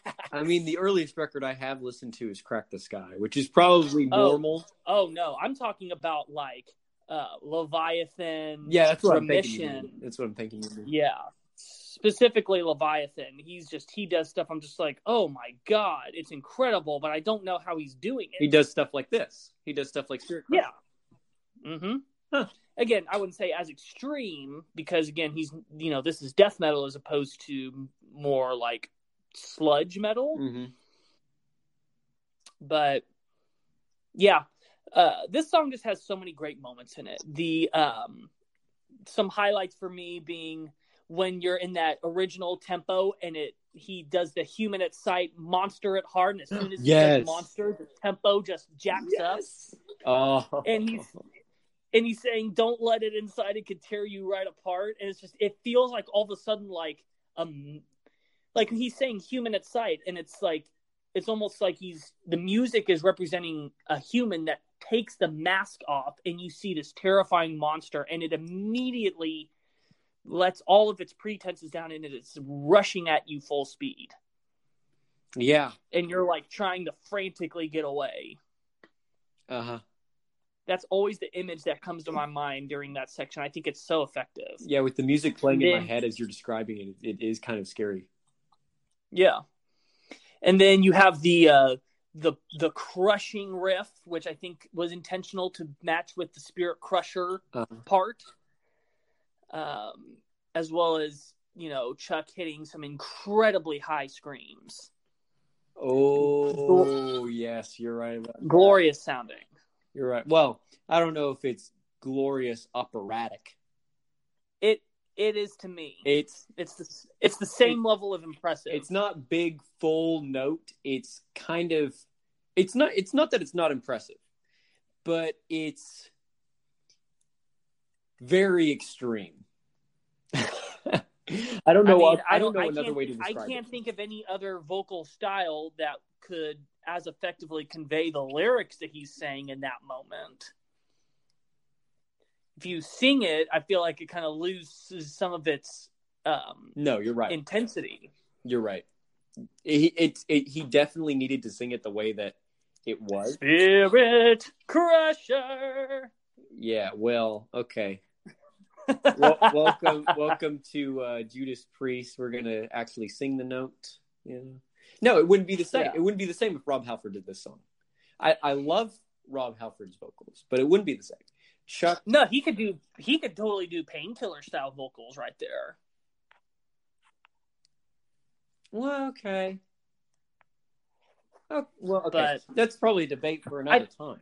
But yeah, I think we should go ahead and move on to the next song. Yeah, okay. Because this song is just weird. You just have to kind of listen to it to be able to understand the words. Now, this one is I have actually heard of this one before. This is Flesh and the Power It Holds. Supposedly, it's a big deal among Death fans. Oh, yeah. This is up there with Crystal Mountain as being not just one of the most iconic Death songs, but one of the most iconic death metal songs of all time. They're kind of like they're Paranoid. They're Master of Puppets. I would say it's closer to their Master of Puppets. It's because Paranoid kind of conjures up like it was a radio single. Oh, you're right. Okay. But no, yeah, it's their big epic that just like the riffs are held in high esteem by extreme metal guitar players. It's got just like the best kind of death metal hooks. Yeah, no, it does, and it starts with not exactly harmonized guitars, but unison guitars. And it's really weird. It's very unsettling. It is, and it's weird intervals. There's a lot of flat fives. There's a lot of devil chords, and intentionally used to kind of be evil without being heavy in your face, slamming double bass stuff. Yeah, kind of Black Sabbath-esque. Honestly, yeah, it kind of is. I really I like the way that they build in this song too. I mean, it doesn't start with the main riff. It not even close. You have to wait like a minute or so before you get to the main riff. But once it's there, it's so simple that if they started there, it would have been kind of like, huh. But they introduced it really well. Yeah, they did. And I think that's one of my favorite things that when composers do that is when they have something really simple and they introduce it really well. There was a Between the Buried and Me song that did that. And so I can really respect that. But this whole song, the whole structure is just really good. Yeah.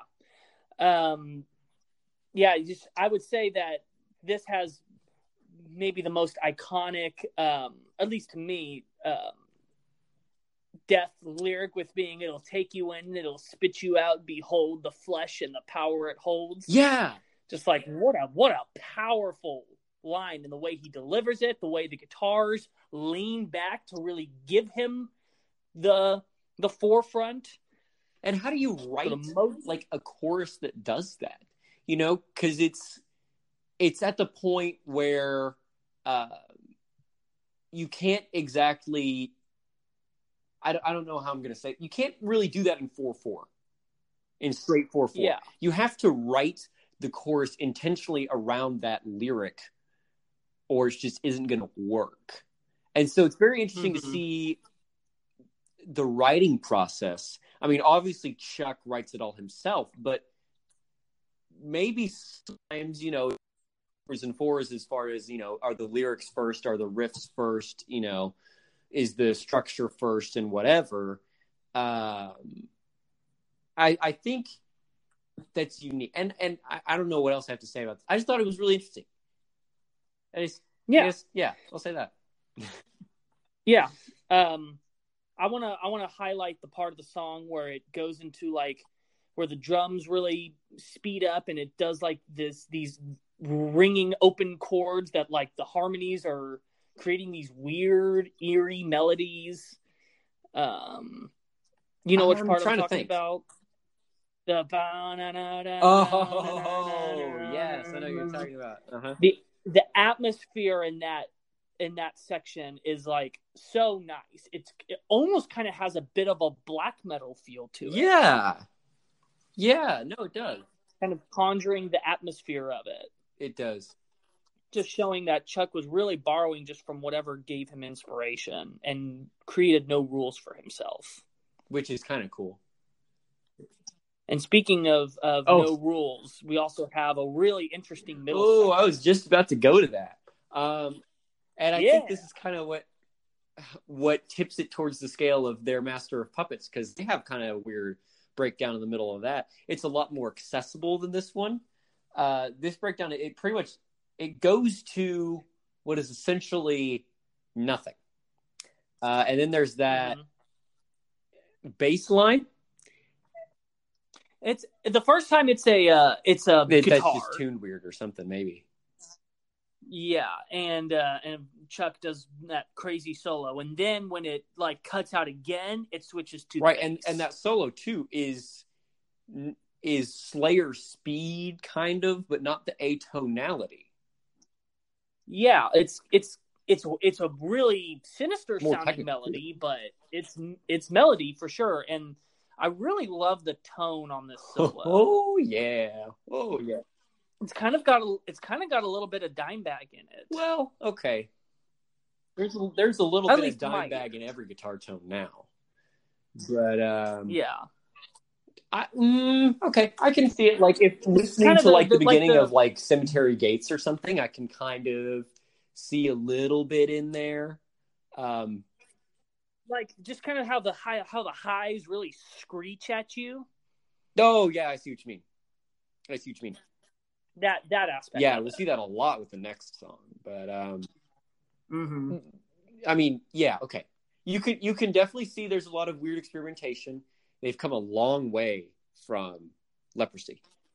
And it's not so much being brutal every second of the song. It's more kind of challenging your ears into what music really is. Which, good or bad, you kind of have to respect that as a musician, trying different things. Yeah. So that's why, this song isn't, even though I don't really like the vocal style that's going on right now, I certainly like the vocals during Leprosy better. I can appreciate the fact that they're trying new things. And even if it does kind of fall completely flat, you tried it. So kind of like listening to but that's the thing. I don't think it does fall completely flat at all. I wasn't saying it did either. I'm just saying if it were to have, gotcha. Big whoop. Yeah. Anyway, I think we go ahead and move on to the final song. So this final song is off the very first album. Definitely. Yes. It felt appropriate to me to kind of end things where they began, to come full circle. Evil Dead. Yes. Oh, man, I feel so bad for the sound production here. Leprosy, I mean, obviously they figured it out by then. They figured out how everything needed to sound. They figured out how to mix everything. I love the sound of Leprosy so much. But Scream Bloody Gore, when I first hear it, it's like, wow, the guitars sound great. The drums are kind of right where they need to be. And then the main riff hits and all you can hear is bass. And it, like you said earlier, it does kind of sound DIY. Yeah. I mean, I'm gonna defend Scream Bloody Gore a little bit here. It's actually, to me, the album besides Sound of Perseverance that I enjoy going back to the most. There's just something about how it feels, the atmosphere of it. There's almost kind of like a little bit of fun in it. Like it's it's kind of hard to describe why it would be fun to someone that's like, what's fun about death metal? It's the right amount of craziness and ridiculousness that you just kind of can't help but smile while you listen to it. And for me, when I listen to something like Evil Dead, I'm not as much concentrating on listening to all the different parts. It's more of just it turn on, the head starts banging, and it's just like kind of getting lost in the song of itself. And while, yes, the mix is not great from an objective standpoint, and to say that it is, I'm not going to also say it's the best sounding death metal record because of its lo-fi production. But I don't want this album to be dismissed because of its mix, or to say that it's a weak point of the album. I think that it serves a different function, at least to me. And I know that there are other death metal fans out there that prefer the grimier, lower style and don't like as much the clearer sound of death metal. Right. I mean, I can see that, and I can see your line of thinking, but I would think that if they were to mix it today, or maybe have mixed it the way they wanted to back then, it might have sounded a little bit different, you know. But I don't know. There's just, again, there's a no, charm there is. to it. I agree. That like if I were to hear a remixed version of it, I don't think I would like it as much. But I also don't know. I mean, that's what it was like to the Final Kill, the Killing Is My remaster, the original, but it's lo-fi. They're bringing things to the forefront that you never heard before, and you kind of learn to appreciate things that you didn't appreciate. I think this is an album that, just based off this song, I think this is an album that would benefit from that. Maybe not for the listeners like you that like the lo-fi stuff, but maybe for the listeners like me who like things to be a little bit clearer. Another thing that you really notice is that his vocals have come a long way. This is the first album. Yeah. And he's already doing really high screams, but he's still kind of wanting to do those low guttural main vocals. Whereas we just came up with Sound of Perseverance. You know, he's doing something he's doing something that no one has done at that point. And so he's kind of inventing it. And we came off the Sound of Perseverance and just now, and he has kind of those high squealy vocals. And here in Evil Dead, you can hear that we're back in the early days. He's got those low vocals, so you can hear kind of his voice change over time through this set, which I kind of like. So, anyway. Yeah, I think this song has just so many great moments. It's that fake ending, where then it comes right back in. The chorus is great. That scream of Evil Dead is just, it's iconic death metal. I love the chord sequence in the verses, the bow down down down down down, and I think it's an epic way to end things. It is back to the roots. Yeah. So, that'll be it for this segment. So, stay tuned with us. We're gonna give our final thoughts and do the bonus song. So, stick with us. We'll be right back. Okay. Okay, can you hear me? Okay, let's go ahead and knock this out. I'll let you intro. All right. 3, 2. Hello, and welcome back to the Good Music Podcast. We just finished talking about our 6 death songs. Just to recap, those songs were Leprosy, Suicide Machine, Crystal Mountain, Spirit Crusher, Flesh and the Power It Holds, and Evil Dead. And now we are going to finish up with our bonus song. So, Lucas, what is a bonus song for our listeners who are new?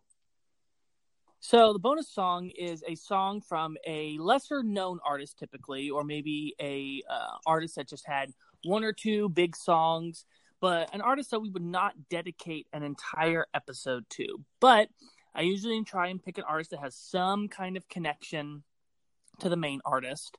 And this is just our chance to kind of highlight some songs that normally would not get the time of day. So that's kind of the whole reason for picking this. So with that in mind, let's go ahead and talk about what the bonus song is. And it's a very appropriately named song. Yeah. It's death metal. It's just called Death Metal. By Possessed. Yes. So are they a Slayer remake, or are they a Death remake? So they are a Slayer remix. This actually predates Death's first album. This actually came out in 1985. Wow. And I would say that this is the only album that could challenge Death with being the first death metal record. I mean, they made a song called Death Metal.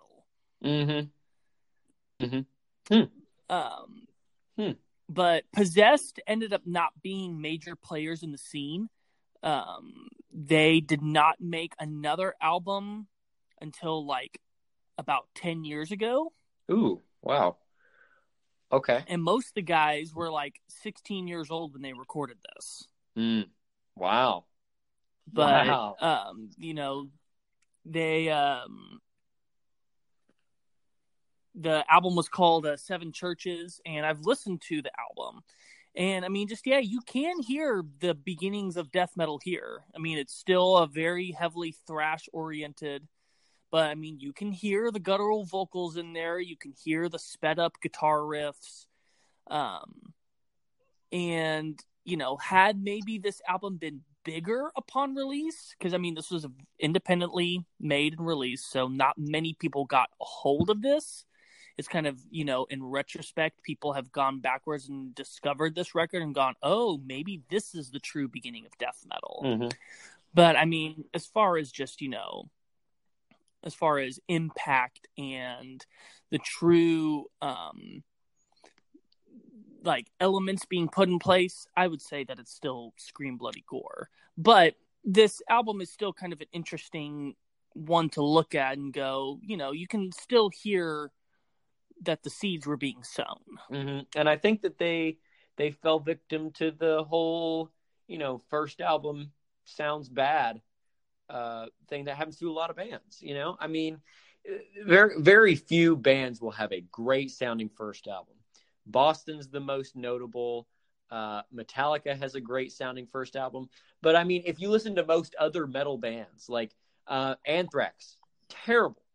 Megadeth, their first album just sounds, oh my goodness, it just sounds so bad. Great songs, terrible songs, but the sound engineering just wasn't there. And I think that that's what happened to Possessed as well, because I feel like had they had maybe a better sounding first album, maybe they would have gone a little bit further in their career. Because this song, I mean, as soon as you start it up, the guitars they just mud.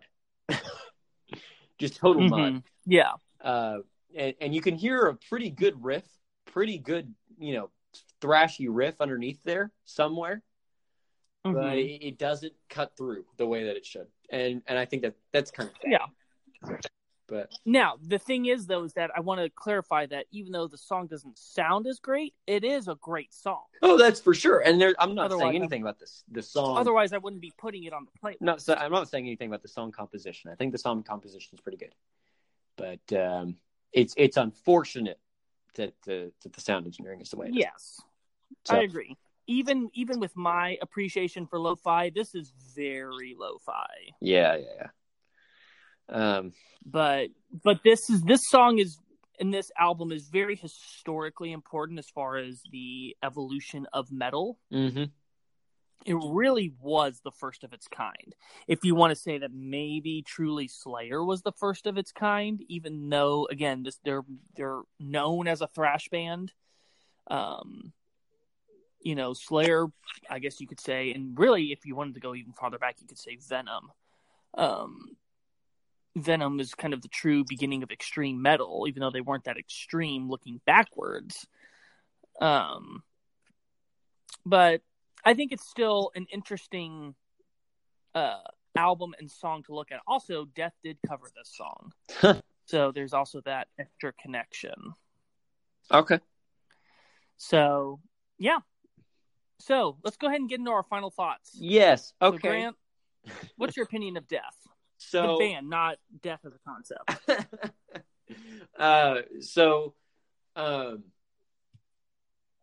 Obviously I'd heard of them. I'd heard their Painkiller cover. Didn't like it as much, but I could see kind of. I mean, it's a hard song to beat. That's true.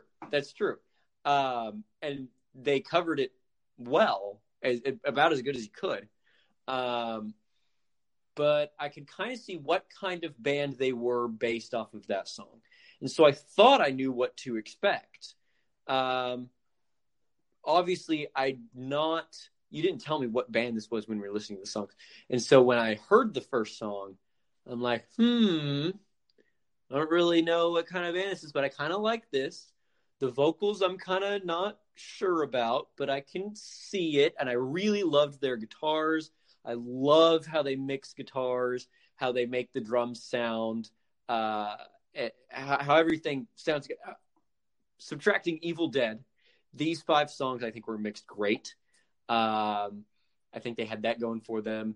I think that they had the extreme element going for them. I like things that push the boundaries of music. I like things that are a little bit different, and they're definitely a little bit different. And some of the little things that they do in their songs are things that I would add. Like specifically like the intro to Leprosy. He does kind of that weird scream.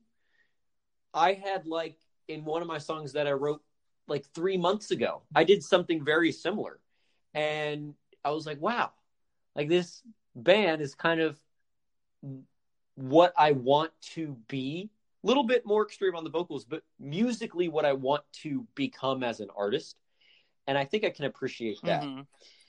Unfortunately, you might disagree with this, but unfortunately, I mean, the vocals don't really do it for me, you know? And so I'd have to say this isn't going to be one of my favorite metal bands just because of that. I know that's like, for some people, that's like, oh, you don't like the brutal vocals? How can you be a metal fan? But I'm not. And so, but at the end of the day, I respect their musicianship. I respect them, a lot of musicians, as compositionalists and overall influencers of the music scene. End of rant. End of final thought. That's my final. Okay. All right. If that makes any sense. So Death was the first death metal band that I ever listened to, and Sound of Perseverance being the first death metal album that I ever turned on to. Mm-hmm. It's not the first harsh vocalist that I'd ever listened to. I was really into Meshuggah and As I Lay Dying before then, and also was really getting into like later era Pantera, which has some very extreme vocals. But I had always stayed away from death metal because it seemed like it was too much for me, and I wasn't a fan of harsh vocals overall yet at that point. And I will say that Death was the band that won me over to that camp. Whenever I listened to Sounds of Perseverance, I was just like, okay, I think I'm a fan of extreme music now officially. And but I never listened to a lot of other stuff. I just always listened to Sound of Perseverance. And in working on this episode, I kind of really got to, for the first time, get a deep dive on the rest of their catalog and have found so much stuff that I love. And so, and just kind of truly understanding how important they are and what their impact was on the metal scene. This is a band that has jumped very, very high up on my list for me. A band that I'm excited to go back and visit. Okay. So, yeah. That's your final thought. It is. Well, if we have nothing else. We do not. Everyone, thank you so much for listening to us. Remember to please hit the subscribe button and to leave us a review, leave us a rating. Let us know what bands you want us to cover in the future. And also make sure to check us out on social media. Check out our Facebook and our Instagram pages. Get involved in the conversations we've got going there. And also make sure to check out the links in every episode. We've got one link that'll take you to that Spotify playlist. Please listen to these songs. Even if this is not your cup of tea, still go check it out. You may be surprised by what you find. As well as the other link that'll take you to a page where you can donate to the channel. And make sure you tune in for next week's episode. We are going to be going to our very first Volume 2 next week. Oh, yes, we are. We're finally returning back to an artist that we have talked about in a previous episode. I'm very excited. This is doubling back on one of my one of my 4 pillars. So if you remember what those are, then you'll have a 1 in 4 chance of guessing which one it's going to be. Yeah. But I'm really excited to see what this episode is going to be like to do our first ever deep dive. And so make sure that you guys check in with that, 9 a.m. Central, Monday morning. And with nothing else left to say, I'm Lucas. I'm Grant. And keep on listening to good music. We'll see you next time.